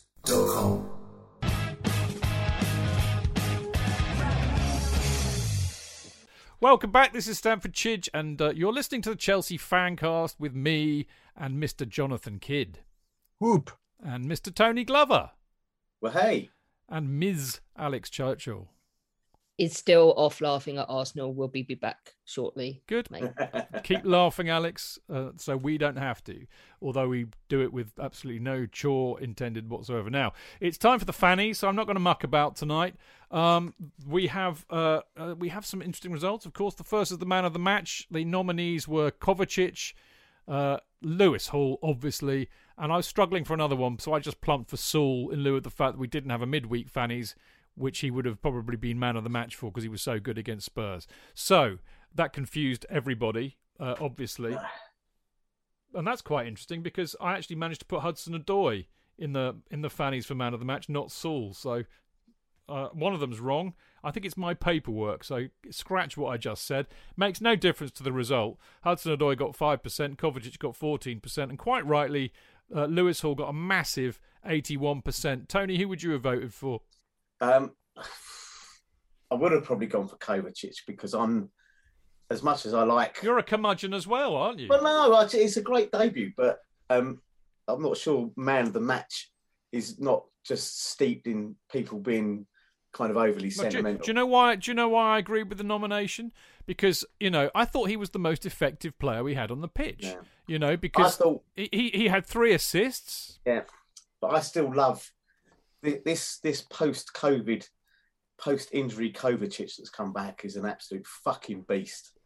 Definitely of a player, and I absolutely we saw it. We didn't see it under Sarri, but we saw it, and I remember the lads in the. Where I am in the Matthew Harding Upper, and one bloke pissed off his face singing about how Kovacic was the fucking man, and how he told me to fuck off. He told his dad to fuck off, and it was a fantastic song, and I've never heard it sung on the terraces. And we were standing there bemused, thinking, "What the fuck? What do you know about this geezer?" But honestly, I think on his day, he's an absolute beast. So I'm still sticking by Kova. No, that's fair enough. As is your right, JK. Bizarrely, Kovacic's very first game for us, I can't remember who it was against, he was fantastic. And he was then, he never displayed any of that brilliance again subsequently. But as you say, he's done it in spurts since. I think he was very contributory to us winning the Champions League last year. I thought he was great. But I thought his first half performance against, once again, I emphasize a National League side was brilliant. But just for sentimental value, absolutely the same. I would give it to Hall because of his it being his debut and his the fact he did have 3 assists and looked and didn't put a foot wrong. Yeah. So I think for a 17-year-old debutant, that was absolutely brilliant. So he gets it for me. Good on you, Alex. I'm going with my smart body. Tony wasn't playing, Alex. No, seriously, I'm going with Kovacic. I just think in the last 10 days, he's been phenomenal. Yeah. All right, fair enough. I've got no argument with that because I think he's been brilliant. But I agree with the people. I went for the sappy vote last time and gave it to Saul just to wind up and be serious. Wind me up. It was winding me up. Yeah, it was exactly. Yeah. So I'm going to be a grown up this time. Fair enough. Well, I would have gone for Hall. I'm with the people on that one. Right, the next one, of course, is Celery Moment, a moment of comedy on or off the pitch or something proper Chelsea. Interesting stroke kind of weird choices here. The first one, the Discord people, because the Discord people do most of the nominations for this, and I love them for it. But Timo's wave, apparently there was a Timo, give us a wave, and Timo in his kind of own idiosyncratic way waved back and to much cheer, and I don't know why, but it kind of amused them, so that got a nomination. Chesterfield's goal celebration, really, I say goal, but it was more just the moment of it and how special it was for them. Very, very proper Chelsea, very not really comedic, but it touched me. And last but by no means least, Chelsea's class gesture, inviting their academy down and treating them as well as they did. I'd like to think that's quite proper Chelsea, actually, because that's kind of people that we are. So anyway, the votes were 18% for Timo's wave, probably the only almost genuine, very poor celery moments this week, I have to say. But that got 18%. The Chesterfield goal got 32%. And the winner was Chelsea's class gesture, getting 50%. Any dissension in the ranks? Yes. Okay. Yes, me too. Okay. Me too. Well, why am I surprised?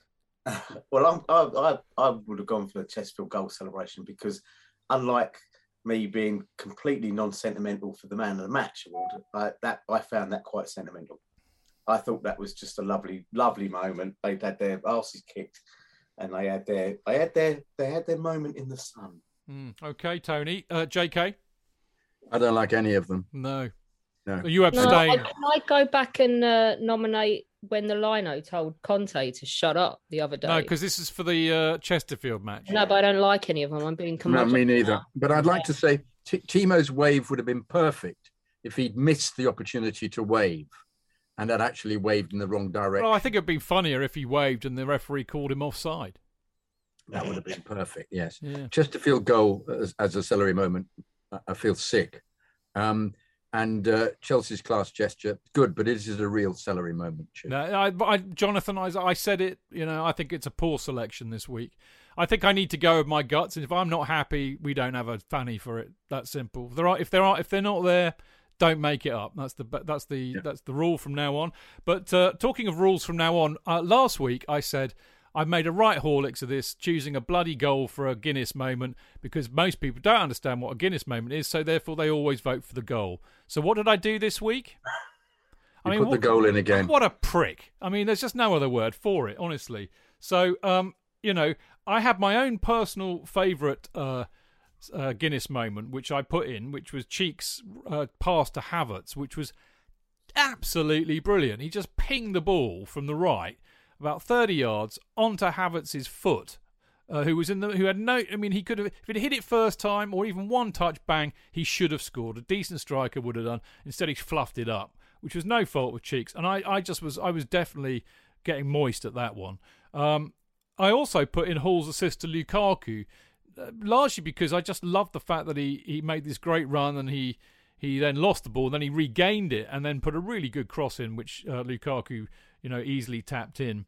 And for some reason of madness, I mean, largely because I did actually, get a bit kind of, I emitted noises, shall we say, when Hudson-Odoi Hudson-Odoi scored the goal, because I enjoyed the goal, so I stupidly put it in. But I that's it. I'm not going to put a goal in anymore. That's the last time, and I did get called out on it on Twitter, and they were quite right to do so. Anyway, the votes went as follows: Cheeks pass to Havertz, probably the one genuinely brilliant Guinness moment, got 17%. Hall's assist to Lukaku got 35%, and what a surprise, the goal won with 48%. So that kind of serves me right, really, JK, doesn't it? I think it does completely, and. But in actual fact, the Odoi goal was, in old Guinness moments, I know we've agreed not to have it, was completely it was, wasn't it? Yeah. It was. Precisely that. Absolutely. Yeah. I'm feeling better for that. Thank you. Yeah, yes. It was a beautiful, beautiful goal. I concur. And but as we say, really unlikely to be scored in the Premier League because the goalkeeper would have got it or he'd have been closed down. But it was. He needs to do more of that. He needs to be given an opportunity to do that, Odoi. Doesn't do it enough. Didn't take enough people on again. passes back. But I think that might feed some confidence. There's no. Well, doubt that we're always players very need positive you. about people doing stuff and it feeding, and then nothing happens. We were hoping that Pulisic's goal the other day would, be another start for him. But once again, I feel sorry for Pulisic because he keeps being played out of position. But so for me, Chidge, the Guinness moment, despite it not being really allowed anymore, would be Odoj's goal. Yeah, well, fair enough. As I said, you made me feel slightly better. Alex, what say you? Go on the goal. Yeah, there you go. So there we go. Okay, food for thought. Right, it's thank you everybody who voted. Thank you for the Discord people for doing your nominations. You are brilliant at this. And I do Who won it? Who won it, by the way? Oh, Hudson Odoi. Hudson Odoi. Oh, good. Yeah. 48%, JK. I was listening. Yeah, exactly that. Sorry, So JK. That was meant to be a dig. yes, we'll move on. Anyway, it's email time now, and JK's got the first one. All I'm going to say about this one, JK, is it's a hilariously fun. I love this. It's a poem by Ian Wood, which is why you got to read it, of course, because it's a poem. But be careful.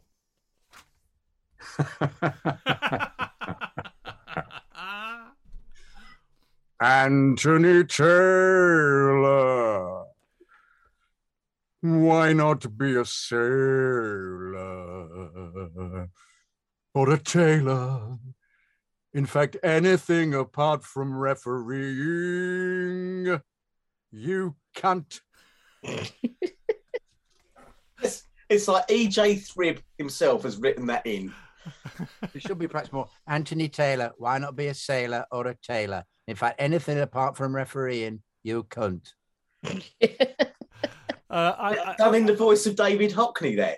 Well done. It was. Anthony Bennett. Like that, Anthony Taylor, why not be a sailor or a tailor? For anything apart from refereeing, you cunt. Well, I'm thinking it's gone out of my head now. I had it a minute ago.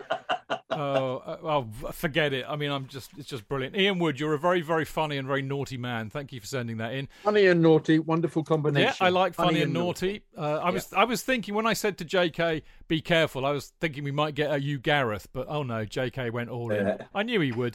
I knew he would. Anyway, email. I saw it written. I know.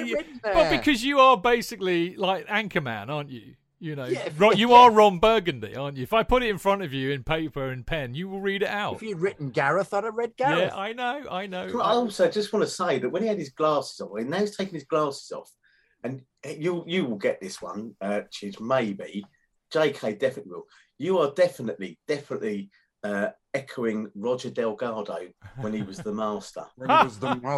He is, isn't he? Yeah. That's right. I've just suddenly got like a really scared 6-year-old hiding behind the sofa moment. Don't do that face, JK. It scares me. No! Be out with you. Right. Anyway, the second email is from Chip. Chip Kettler. He says, "Hey, Chidge, Kiddo, and all of my friends on the Fancast. My name is Chip Kettler. I've been a Chelsea fan for 15 years, living in Dunlap, Illinois, USA, near..." Well, with that name, where else could he come from? Well, indeed.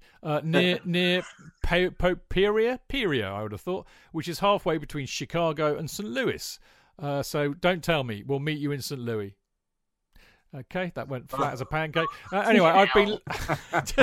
It's because it was a bit shit, Chid. Okay, it was a bit shit. Fair enough. Well, I remember I did the same gag on the lovely Clifford Crivello, who used to come to games with us and used to be on the benches a lot, who was from Tulsa, Oklahoma. And I always used to say when we had Cliff on the show, "Here's Clifford, it's only 24 hours from Tulsa." Yeah. And he used to get so fucked off. Not as fucked off as he was when he went up to the quarter-final of the Champions League when we played Man United up at Old Trafford under Carlo Ancelotti, and Clifford came back in the car with me that night, and he was at the back, kind of trying to sleep with his head against the window, which I saw as I'm driving down the M6. Every time I saw his head, settling against the window, I would open it because I'd hired a car, so I had control over every single window. Every time I did it, I would open the window a bit, and he'd wake up like that, and then we'd all laugh, and then the window would go up, and then 15 minutes later, Cliff would be nodding off again, and I'd do it again. This happened all the way down on the M6. He didn't learn, Anyway, little things and all of that. Yeah. So, where was I? Poor old Chip. Sorry, my friend. Right, I've been meeting him at St. Louis. I've met him at St. Louis. It all went very, very well. Anyway, I've been listening to the Fancast for years, since you had the TV show. That's almost 10 years, Chip. Well done. And I look forward every week to listening to the previews and reactions to the matches. Being so far from the club in the USA, your group serves as a personal connection to the club and the matchday experience for me.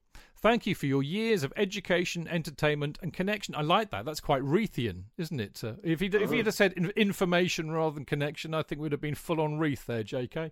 We could quote that, couldn't we? Yeah. Chelsea Fancast. Education, entertainment and connection. Yes, there we go. I like that. That should be the new kind of promo. Yes. See how many listeners we could lose with that one. That'd be hilarious. Do it in black and white. Yes. We get some scratches on the audio. Perfect. Absolutely perfect. Talk sport, eat your heart out. Anyway, I'm sitting here at work listening to the Liverpool review show and preparing for a first Carabao Cup semi-final leg against Spurs later today. What prompts me to write to you today is that this Monday, January the 10th, my 20-year-old son Jack flies from the USA to Madrid, Spain, for a semester abroad at St. Louis University, Madrid. I've raised him correctly to be a Blues fan, and one of the things he's most excited about this semester is the opportunity to be in the football-loving society of Europe.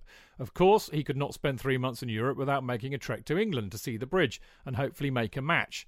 Right now, he's scheduled to be in England from April the 7th to the April the 10th or 11th. Looking at the fixture list, the boys are away to Southampton on April the 9th.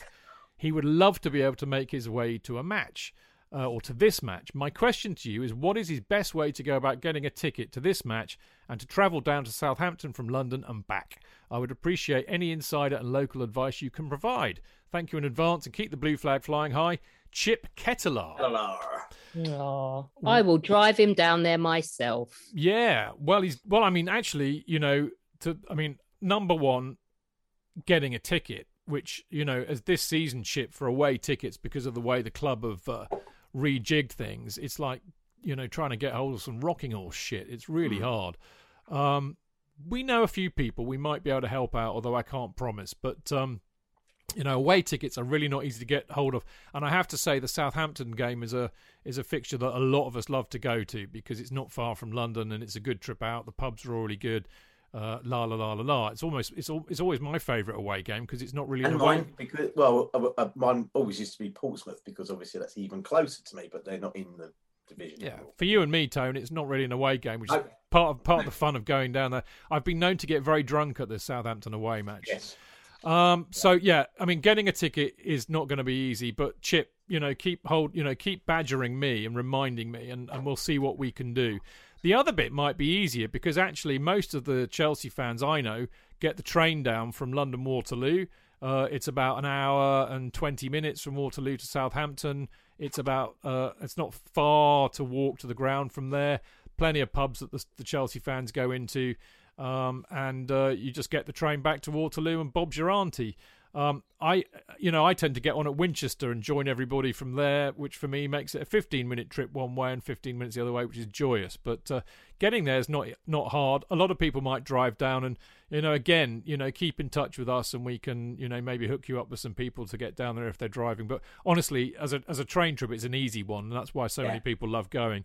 The biggest issue will be getting a ticket. But as I said, keep in touch with us and we'll see what we can do. But I cannot promise because it's really hard this season. Would that be a fair summarisation of the situation, people? Yes, very fair. Yes, good. And Chip, thanks for listening and thanks for writing in. Last one is for you, JK. And by the way, I should preface this by saying, Mark, apologies for this because I accidentally found this message because I think I was bored the other night and I was trawling through Facebook and I happened to bother to look at messages from Facebook, which are usually, spam or viruses or trolls or whatever, which is why I never bother. And then I found yours. You wrote some time ago and I thought, bugger, I should get this read out. So sorry about that, Mark. Mark James. Hello, Chidge. I have a question for the Fancast. I'm a fairly new listener. Don't have Mixlr, Twitter or similar. You should get them, mate. Get them, Mark. I'd like to question what Kai Havertz actually is. He's the silky German. We spoke about Timo being the little man, stroke small man kind of player, not very good man, and a counter-attacker. I would argue that Kai is neither. So what is he in everyone's opinion? He isn't a target man. He isn't a counter-attacker with electric pace. So how do we best utilize him in our team? I do think Timo is utter shite. Hooray! So in terms of our attack, we have Lukaku, who's an obvious target man, and we have Kai. How does he fit into our attack? I love the conversations about Chelsea. I walk the dogs and go to the driving range to listen to the show. I go to the loo. I only see Chelsea a couple of times a year. My most memorable game is being at Chelsea-Napoli in 2012. Whoa-hey! When Branny scored that goal. One of the great games. Please keep the Fancast going for as long as you can. Oh, that's kiss of death, that is, isn't it? It'll be... we see. You said that, and Tony's coughing his guts out. Doing a Bob Fleming, isn't he? Yeah, immediately. We're all Bob Fleming here. You're right, Bob. Interesting. I think Kai has a roving commission. Personally, I think he's he can be a target man. He can be. He is deceptively quick, actually. No, but he doesn't counter-attack in that way. He can beat players. I think he just ghosts into positions, and he's very skillful. I don't think he's been at his best recently, but I think he got better and better towards the end of last season. And I think, and he's had COVID. So I think it's difficult to blame him for his erratic performances. At least he's been at a decent level though. But no, he's not. He's obviously not a target man. He works very well as the false nine to me, because he as I say, he gets about. He roves about, roving commission, and I think that's his strength. Those are his strengths. Yeah, I mean, one thing I would add to that, and I agree a lot with what you've both said, actually, because we've often asked the same question on here, haven't we? You know, what actually does he do? What is his best position? You know, is he a striker? Is he a number 10? Blah blah blah blah blah. One of the things I'm really warming to and like about Kai Havertz is there's a bit about him, you know. He puts his foot in, and he's got a bit of nastiness about him, and a bit of fight. I mean, you know, we talked about Mount in the Liverpool game. Havertz was winding everybody up. I mean, he was at the forefront in the Leeds game when there was a bit of a ruck at the end with Rudiger joining in. So I think Kai's got a bit about him, and I kind of like that. I like players like that. So there you go. So that's it for the emails this week. Not many, but all good. Now, very quickly to wrap up this part, because I haven't done this for a while, and it's very, very remiss of me. But as you all know, this season, and in fact last season, we had what they call Prem Predictions League done by the wonderful Kiro. And the Chelsea Fancast has a league in there too with 75 very brave players. And the story of the season so far is that JK has been abject as per. But no, excuse me, I'm off the bottom. I'm introing it, and then we will reveal. Okay, sorry. Okay. You know, teasers and all of that. Yeah, you know. Yeah, okay. Yes. I didn't want to be damned immediately. No, then. JK has been abject as per, but actually only closely followed by me, who has been almost as abject for most of the season. Tony had a kind of a week or two of madness that propelled him from being in the, you know, very close to me in the bottom of the table right up to very near the top, which is amazing. And Alex has got far more sense and doesn't play. Although I bet you if Alex did play this, she would be up the top. I have no doubt. I suck at it, Chidge. I do this with fantasy football as well. I go, yeah, fuck it, I'm in, let's do it. And 3 weeks in, I forget it even exists, and I'm like, done. Well, it's funny you should say that, because now we're getting, you know, quite a way into the season. You can see that there are a few people who are either forgetting or dropping off, because for the last time we did it, which was the New Year fixtures, there are quite a few people who've registered nil point, and that is because they forgot or they've given up. And the two people at the bottom, neither of whom include JK. Now, whether this is related or not, I can't tell you. But there are two people at the bottom, Brian Haleston and Kyle Weaving, and they both... They've not played for a few weeks. I fear that they have dropped out, as has Chad Helmick, who's in 72nd place, which is great news for JK, who is currently in 73rd. It means that he you know, if the two people above you and below you are both registering nil point, then maybe it means that they've given up the ghost and you can go ahead of them and you won't be bottom by the end of the season. Unless, of course, I keep getting minus points. Yes. Yeah, if that was a league table, you would be in the relegation places, but you might be just about to lift yourself out of it. Isn't it interesting? I hadn't noticed that, Chidge. Thanks for pointing that out. I thought I'd just done quite well because I got 88 this week. I thought, oh, great, I'm doing it. I hadn't noticed that they hadn't played, and that's why they're below me. Thank you for that. That's really helping my confidence. No, I prefer it as stick as opposed to carrot, mate. Okay, it's good to know. Okay. Where does the stick go? I know it's not going. I think you know the answer to that. Yeah, I think I know the answer. Yeah. Anyway, the bottom line is, I think I try to be very supportive of JK because it pains me that somebody who knows clearly as much about football as he does, although not according to some pillock from the States who said, "Who is this asshole? For fuck's sake, we won 5-1." Did you see that on Twitter? Yeah, I know. Yeah, I know. He got muted immediately. I didn't want you to be offended or block him, which is it's sweet of you. Thank you. I got given a hard time by was it Nathan Graves Society, who wanted me to talk about how good the Chesterfield centre half was, and I was Gav. That was Mad Gav. Or was it Mad Gav? It was Mad Gav. I was tempted to reply. Actually, it's a Chelsea fan bite, but I thought no. Exactly. You can't do that. Nathan's. You've just scared the crap out of Bertie doing that meow. Look at him. Oh wow! Oh, what is going on, man? Shut up with the meows, man.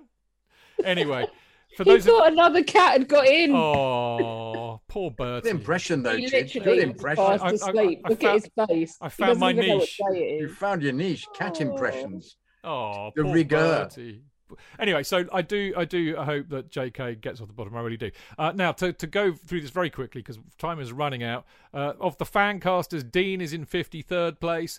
Hang on, breaking news. Now I remember why I wanted to talk about the Prem Predictions League this week. Because your Uncle Chidge has been languishing very close to JK, keeping his old mate company down at the bottom of the league for most of the season, and having an absolute Western supermare of a season.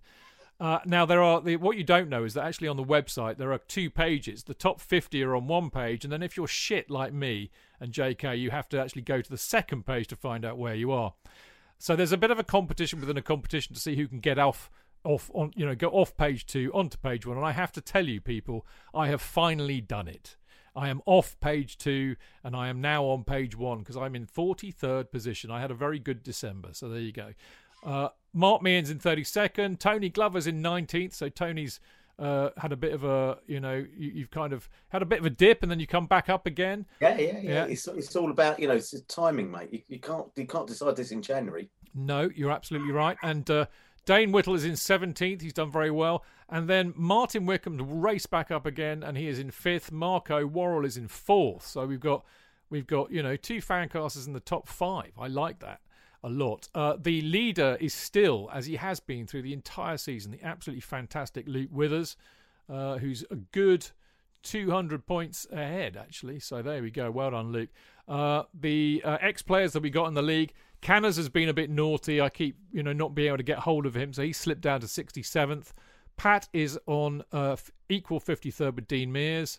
And Kerry, bless him, who's taking it very seriously, I have to tell you. He is in 37th. So there we go, equal with Oscar Taboda. So there we go. It's all great fun. The performance of the week, I should mention this, is from Jiggs CFC. He's currently in 70th. He's joined the league after about 11 weeks had gone, so he's not been playing long. But he got a whopping 168 points last week, so he did very, very well. So well done for all of you who play. It's great fun. It'll be back this weekend, so don't forget to get your predictions in for Friday. Right, we're going to have a quick break, and when we come back, we're going to have a quick look at Wednesday's match against Spurs in the Carabao Cup.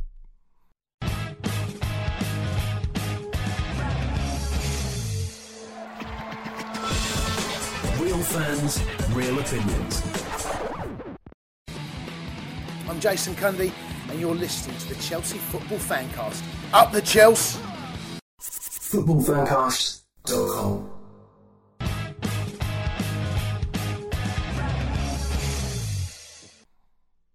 Welcome back. I'm Stamford Chidge. This is the Chelsea Fancast, and I've got the wonderful, the ex-Stamford the Lion, Mr. Jonathan Kidd. Yes, that was an era, wasn't it? Yes. Is that a picture of you in the Stamford the Lion kit? Who knows?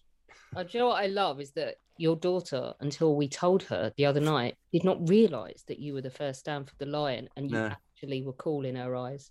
Isn't that weird? It never occurred to me. I never told her that. Yeah, I think that is me. Yeah, I think it is because I'm heading towards the goal. I think somebody took a picture because the one that came after me just wandered up to the centre circle because he couldn't walk very well and held with holding the mascot's hand, waved blue as the colour, and then walked all the way back, shaking hands with the players. Whereas I attempted to rush down the pitch, salute everybody, kick the ball in the goal. Looks to me as if I'm en route to the goal, actually. So I think that's me. However, I am wearing the costume, so who knows? But it's my era. That's the costume. This is a picture, by the way, everybody at home, on my background on Zoom. A picture of of Stamford in his early days with his big comedy boots and his hooks and eyes. No such thing as Velcro. Yes. Are we looking at the team now? No, not yet, because I've got to reintroduce Tony and Alex. Tony Glover and Alex Churchill, the Smut Buddies, are also with JK and I. Yay! There we and go. 2 Berties.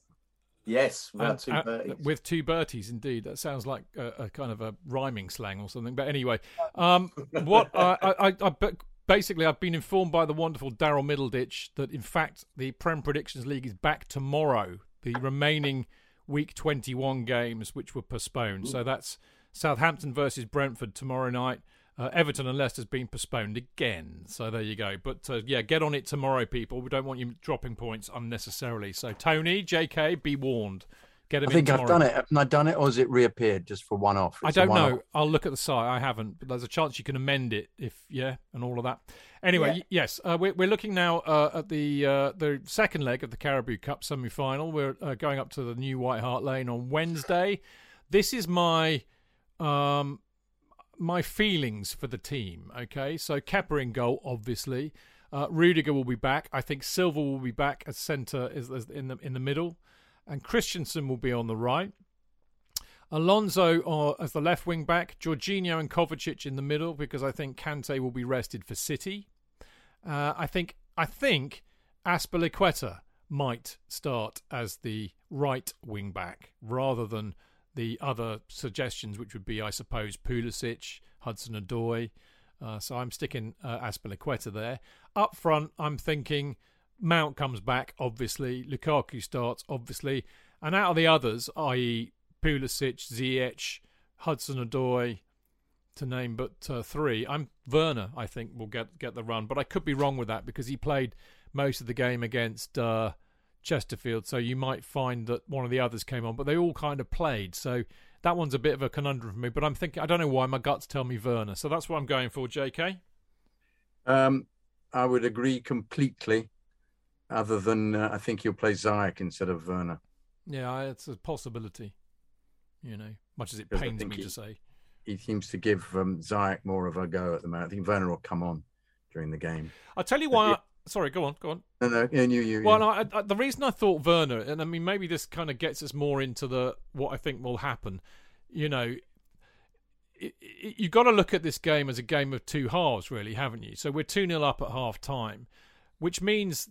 But it's a bit different than that because it was obviously it's a new match. So, Spurs have got to score. They've got to come out. They've got to have a go.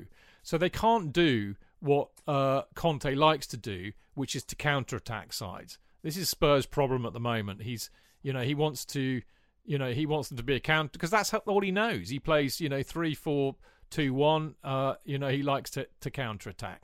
So that means that they will have to attack us. And if they attack us, they will leave gaps which we can exploit and counter-attack them. So that's why I thought Werner might get a go. Because, if you want somebody to exploit holes in the back through a ball over the top, Werner is your man, really, because he's got pace to burn. That's why I thought Werner.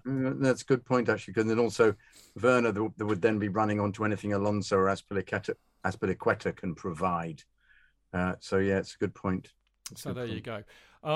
Tony, Alex, you agree with that? Yeah. Yeah. I'll just be honest. I don't care who plays as long as we fucking destroy them. Yeah, there is that. There is always that. I agree with the Werner thing as well. I think because only from what I've been sort of rumoured or whatever that he did cop COVID quite badly, and so you want to play these players back in because obviously the worry is from anybody who gets COVID is that they might have either long COVID or elongated effects afterwards or whatever. And I think that's exactly the good point. I don't think there's a defender in the Spurs team who will get anywhere near him if he's on his full pace, right? Which is, I always said right from the beginning of the season, I like the idea of the Werner, Lukaku, Mount triage or whatever at the front, that whole triumvirate, that's the word I was looking for, of having those three at the front, because those two players can feed Lukaku. And I think that was something that was just building when Werner and Lukaku got injured in the same game, and we lost them for 6-8 weeks. And then, we've had a pretty traumatic time injury-wise. This, probably one of the worst I can remember for a few years. So I think that would work. I quite like Zai, actually. He seems to be showing a little bit more gumption as of late in the games I've seen him in. And he seems less sulky. He hasn't gone to AFCON because he's fallen out with the Morocco hierarchy. I was going to ask about that. Sorry? I was going to ask about that. Yeah, he fell out with the Moroccan hierarchy, and I think he told the Pope it. And then when they said, no, we really want you to come, he said, no, Pope it. That's the impression I got. And we could benefit from that, I think. So, again, he looks like a confidence player, as does Werner. I think once they get a few games, and it has been so stop-start this season, so I'd be happy with that team going out, because I think, as you said, Spurs they've got to do something. They weren't abject, but they weren't great, and that's. I thought they were absolutely awful, mate. They were abject in the first half. They were terrible. Yeah, but I don't. People say that, but perhaps we made them that way. Yeah, true enough. Good point. Yeah. I mean, the other interesting thing to consider, team-wise as well, is that we have got Man City on Saturday on the early kickoff at 12:30, and that's going to be tough as hell. Notwithstanding the fact that we've still got players coming back from injury who might be exhausted. I mean, I think it's really good that a lot of players got a decent rest over the weekend, and that will help. But I do wonder if he might select a team with City in mind on the Saturday. I mean, I really don't think he'll start Kante. He's got to save Kante for City. But I wonder if he might think about resting Jorginho, maybe play Saul. I do wonder if he might not play Silva, of course, because he wants him for City. So I wonder if there might be a bit of that we'll see. Who could he play instead of Silva then there? Well, we're a bit. Does he play Sarr? Does he play Sarr, who's been playing well? He could play Sarr. I don't think Chaloba's probably match fit. Not fit. So Chaloba's still out. Christensen's still coming back from injury, but I've got him in the side as the right. But I mean, he could play centre, and Aspie could play right, and then you have Pulisic playing as a right wing. Yeah, he could play the three there, couldn't he? And then play Pulisic or even Odoi. But Odoi doesn't. Neither of them is great as a wing back. I mean, he could play. Four at the back again. Or the back again. What surprised us the other week, which changes it. I've gone for the three, but he could easily do that. So I think that's the element of doubt in my head, because we've got City coming up on the Saturday as an early kickoff, and I think I can't see that Tuchel, like us perhaps, will have really given up on aspirations of the title, and beating City will certainly help that cause. It would certainly prolong the agony, perhaps, but. I can see him, really not wanting to put a strong team out, knowing that he's 2 goals up against Spurs. I mean, this is the thing. We could draw 0-0, we could draw 1-1, and we still go through. So, we just need a draw, really. So it's going to be. I mean, the reality for me is this. For me, this match is all about the first goal. If we score the first goal, it's game over. They're not coming back from 3-0 down. If they score the first goal, they're back in it big time, because it's only 2-1, and then it's the game is on. Isn't it? Is away goals a factor in this? I don't think so, Tone. I didn't think. I was trying to remember which competition it didn't feature. I don't think it happens in the Champions League anymore either. I think that's right. Yeah, I think they've scrapped it, haven't they? I think as well in that, which is so if it ends up as 2-2, then it goes to penalties. Yeah. Okay. But or if it ends up as 3-3, it goes to penalties, I think.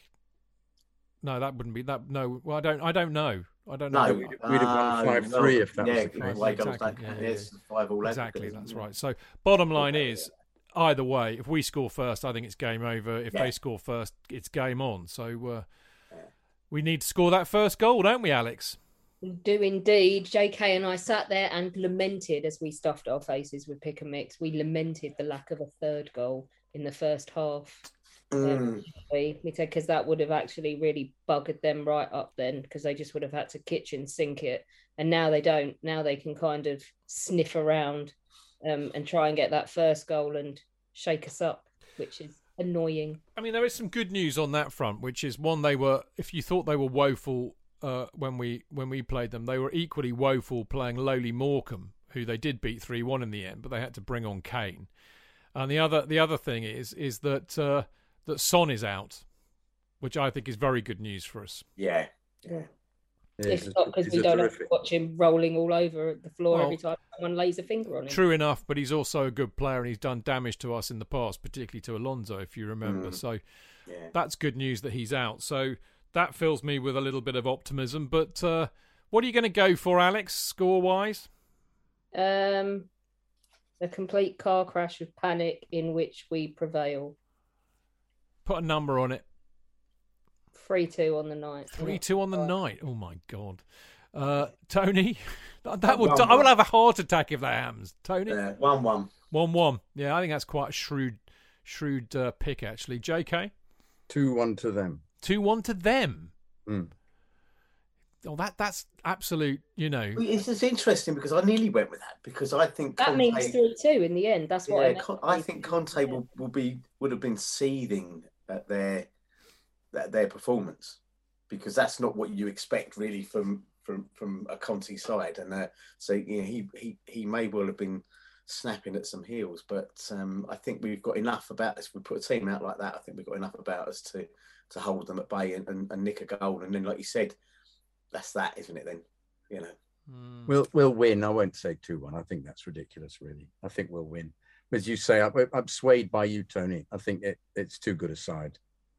So. Yeah, I mean, if they start that game, play that game with the intensity and the speed of ball that they'd played last Wednesday, then, you know, I mean, I think it was Tony made a really good point. It wasn't that we were so good. It was it wasn't that they were so bad, Tottenham. Yeah. It was that we were so good they couldn't live with us. They didn't know what to do. Conte didn't know what to do either. I mean, we just blew them away effectively. So. Oh, Aston Villa have just scored. Yeah, so I see. Yeah, so is it 1-1?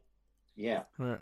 So, you know, I think if we play like we did last Wednesday, we're looking at the same result. Personally, I think we will win 2-1. I think that we will score first, and then Spurs will score, which will give them a bit of hope, and then Marcos Alonso will score the winner deep into the second half just to piss them right off. Yeah. Oh, he enjoyed fucking with them last week, didn't he? Yeah, he did. He hates them. He really does. He loves playing against them. So there you go. Well, let's hope that is in fact how it pans out, because I think Thomas Tuchel, I think he's won nearly every semi-final he's been in. He likes to get to finals, and he likes to win trophies. And it would be lovely to get an early trophy, because I mean, not that we need the pressure taking off, but I think getting an early trophy always does. And I love us winning trophies. Up against a lot of adversity, hasn't he? That he isn't his fault. So, yeah. He has indeed. I mean, I don't know about you lot, but for me, I mean, I have this actually saved onto the favourite websites of my phone, and no, it's not what you're thinking. It's of course, typically I can't find it now. So history, is it that one? No. Oh, I know what it is. We've got very little faith in what we think. Villa's goal might be about to be chalked off. Yeah, basically, here we go. I've got it now. My football facts and stats. I have this on my phone at all times, because do you know what it is? It is the table of the total. Hang on, as it says itself. I should read it out. The all-time English football trophy winners from 1871 to 2021, as it is now. So there's a list here, which Chelsea, as you know, are placed in fourth, behind Arsenal, who have won 30, and above Man City, who've won 22. I have that with me at all times, because I want to live long enough to certainly pass Arsenal, which is within reach. Whether we get to 42 and 43, which is Liverpool and Man United, is a different thing entirely. But I have that with me at all times. So I don't care what trophy it is, as long as we win it. That's what I'm saying. Anyway. Yeah. There we go. On that happy, pleasant. Mourinho as well, in that competition, Mourinho said it like a set of marker for the season for success. The first year we won the Premier, he's considered the League Cup, whoever it was at the time, as being critical. You know, that was your first mark of success, to almost give the team that flavour of saying, actually, you want more of this, you can go on from here. So press on from there. Yeah. Yes. Definitely. Basically that. Has indeed been disallowed, and it's a shit show. Oh dear! So it's still 1-0 to United. That's tragic. Well, gone off against his leg, but it kind of bobbled towards an arm that was by his side, and it's just a typical ropey VAR. Let's do United a favour, piece of shit. Typical. On that sullen note, we've got to leave you because that is all we've got time for this week. JK and I will be back on Friday for the Chelsea Fancast preview show with Dean Mears, JK. Love it. And Adam Newson from Football.London. Oh, we haven't seen him for a bit, have we? Yeah, it'd be nice He's tweeted tonight that we are on the verge of bringing back one of JK's favourites, Emerson. Oh, well, that's going to be interesting. We predicted that. We predicted that, though, didn't we? We predicted that. We did. We could talk to Adam about that on Friday. Anyway, other than that, we'll be looking back at the Spurs match and ahead to the massive match away to Man City on Saturday. The Chelsea Fancast and Dean, who will be on Friday, his show, Went to Mo Kings Meadow, of course, are both available as podcasts on chelseafancast.com, Acast, Apple, SoundCloud and Spotify, as well as other lesser-known podcast distributors. And quick shout-out for all of our Patreons who are wonderful, lovely, brilliant, generous people who donate a little bit of money to this show every month. You are loved and appreciated hugely. And if you want to join that band of brothers and sisters, it's easy. You just go and sign up at patreon.com/Chelsea Fancast. There's no pressure. I mean, I think well of everybody who listens to this show, whether you donate or not. It's not like that at all. As much or as little as you want. But if you do, you automatically get to join our Discord group, which is huge fun. I mean, there's some brilliant people in there, many of whom are in Mixlr tonight. So it's like a 24/7 week-long Mixlr chat. It's brilliant fun. Tony and JK should get in there more often because you get a lot of love in there that you don't know about because you're not in there. Oh, in Discord, yeah. Yeah, I do try and go in there occasionally. I can't always do it when I'm watching the game and tweet. Well, that's difficult to do, ironically, isn't it? So yeah, you get to become a member of our Discord group automatically, and you will also get sent in the post eventually by me a mini Kerry Dixon banner, so a small replica of the one that hangs up at the Matthew Harding end. So there you go. And of course, emails. We love getting them. You can email us, send a message on Patreon or Instagram, or actually that reminds me because Dane sent me something earlier today actually, and I almost forgot to read it out. And at the 11th hour, I've remembered, which is rather fortuitous, isn't it? It says, it's from Matt Scott. He says, well, we've been drawn against a side who I've been to see many times, having lived in Tavistock most of my life, which is a 25-minute drive from Argyle. I live a bit further away now, so I haven't been for a couple of years. We definitely won't have a problem beating them as long as Tuchel shows some respect and puts out a side like he did against Chesterfield. One thing they do have, though, is the Green Army. Green Army! And they will make one hell of a noise at the bridge and will be there in their thousands. They have a fantastic following, so if anything, we need to make sure they don't out-sing us, laugh out loud. So there you go. I remembered at the last minute. Thank you for sending that to us on Instagram, Matt. And you're right. So for those people who think that Plymouth Argyle had no history before they became an advert for Aviva, are very wrong. They are a proper old side, and they've got a massive support. And it'll be naughty. I tell you now, I'm predicting that for sure. Anyway, I'm sorry about forgetting that, but yes, email at chelseafancast@gmail.com. Send us a message on Patreon or Instagram or a tweet. We will read them out, but not if you send them after Sunday, because that's when I do the script. Now, you can follow the show on Twitter at Chelsea Fancast, me at Stamford Chiz, Jonathan at Jonathan Kidd, Tony at Grocer Jack UK, Alex at CFCGWLB. There we go. We're there. Finally. Brilliant. Alex, lovely to see you and Bertie.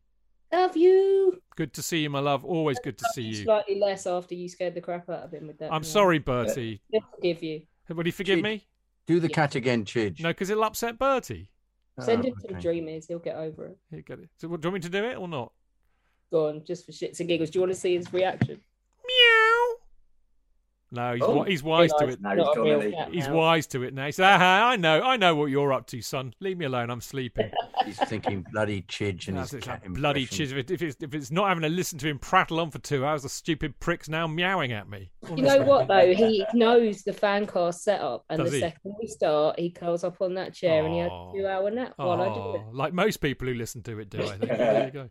So there we go. Lovely to see you, Alex, as always. Tony, as always, it's magnificent to see you. Brilliant. You're on great form tonight. Well done, my friend. Even had a couple of little rants in there. It's quite nice to get them off my chest. Yeah, for sure. Always good to see you, mate. And last, but by no means least, the old curmudgeon himself, the wonderful, not so effervescent tonight, Mr. Jonathan Kidd. No, a bit curmudgeonly and grumpy still. So no, I love that, mate. That's what it's all about. It's human. Thank you. No. Thank you. But it's veering in and out. And also, I'm very curmudgeonly at the moment because my ticket for the Spuds game hasn't turned up. Really? Yeah, I've had to send messages to Chelsea to ask what do I do if the ticket doesn't appear. Because it is a real ticket. Grovel at the box office window and show your season ticket, and then they let you in. And they give you a paper one. They give you a paper one, do they? Oh, good. Yeah. Well, you get on that, mate, because you're obviously going. Yeah, right. Yeah, good on you. Well, enjoy it on Wednesday, mate. I'm going to City as well next week. Are you? God, busy week for you, mate. Yeah, well, there we go. Make sure you don't do the fan bite up there for obvious reasons. Yeah. And the car on the way back is the best place, I think. Yeah, so there we go. So enjoy that. We look forward to your fan bite, as we always do. They're getting so much love. It's brilliant seeing it. So well done, you. Yeah, thank you. And don't forget to send it to me by email so I can put it on YouTube like you did the other day, which is brilliant. Thank you. I will. There we go. Good stuff. Right. And there we go. Lovely people. Brilliant night tonight. Enjoyed it. And as for you lot who have been listening as a podcast, thank you as ever. And especially those who've been on Mixler tonight. Brilliant stuff from you lot. See you on Friday. Until then, keep it blue, keep it carefree, and keep it Chels.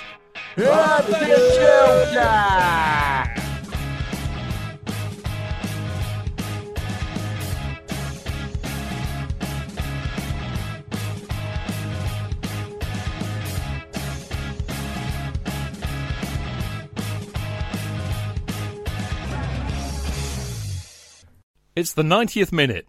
All your mates around. You've got your McNuggets share boxes ready to go. Your mates already got booked for double dipping, and you steal the last nugget, snatching all 3 points. Perfect. Order McDelivery now on the McDonald's app. You in? At participating restaurants, 18 plus, serving times, delivery fee and terms apply. See mcdonalds.com. Planning for your next trip? Elevate your travel style with Quince. Quince has all the jet-setting essentials you'll want for your next getaway, like European linen, premium luggage options, buttery soft Italian leather bags, and so much more. And is all priced at 50 to 80% less than similar brands. Plus, Quince only works with factories that use safe and ethical manufacturing practices. Pack your bags with high-quality essentials you'll be wearing for vacations to come with Quince. Go to quince.com/pack for free shipping and 365-day returns.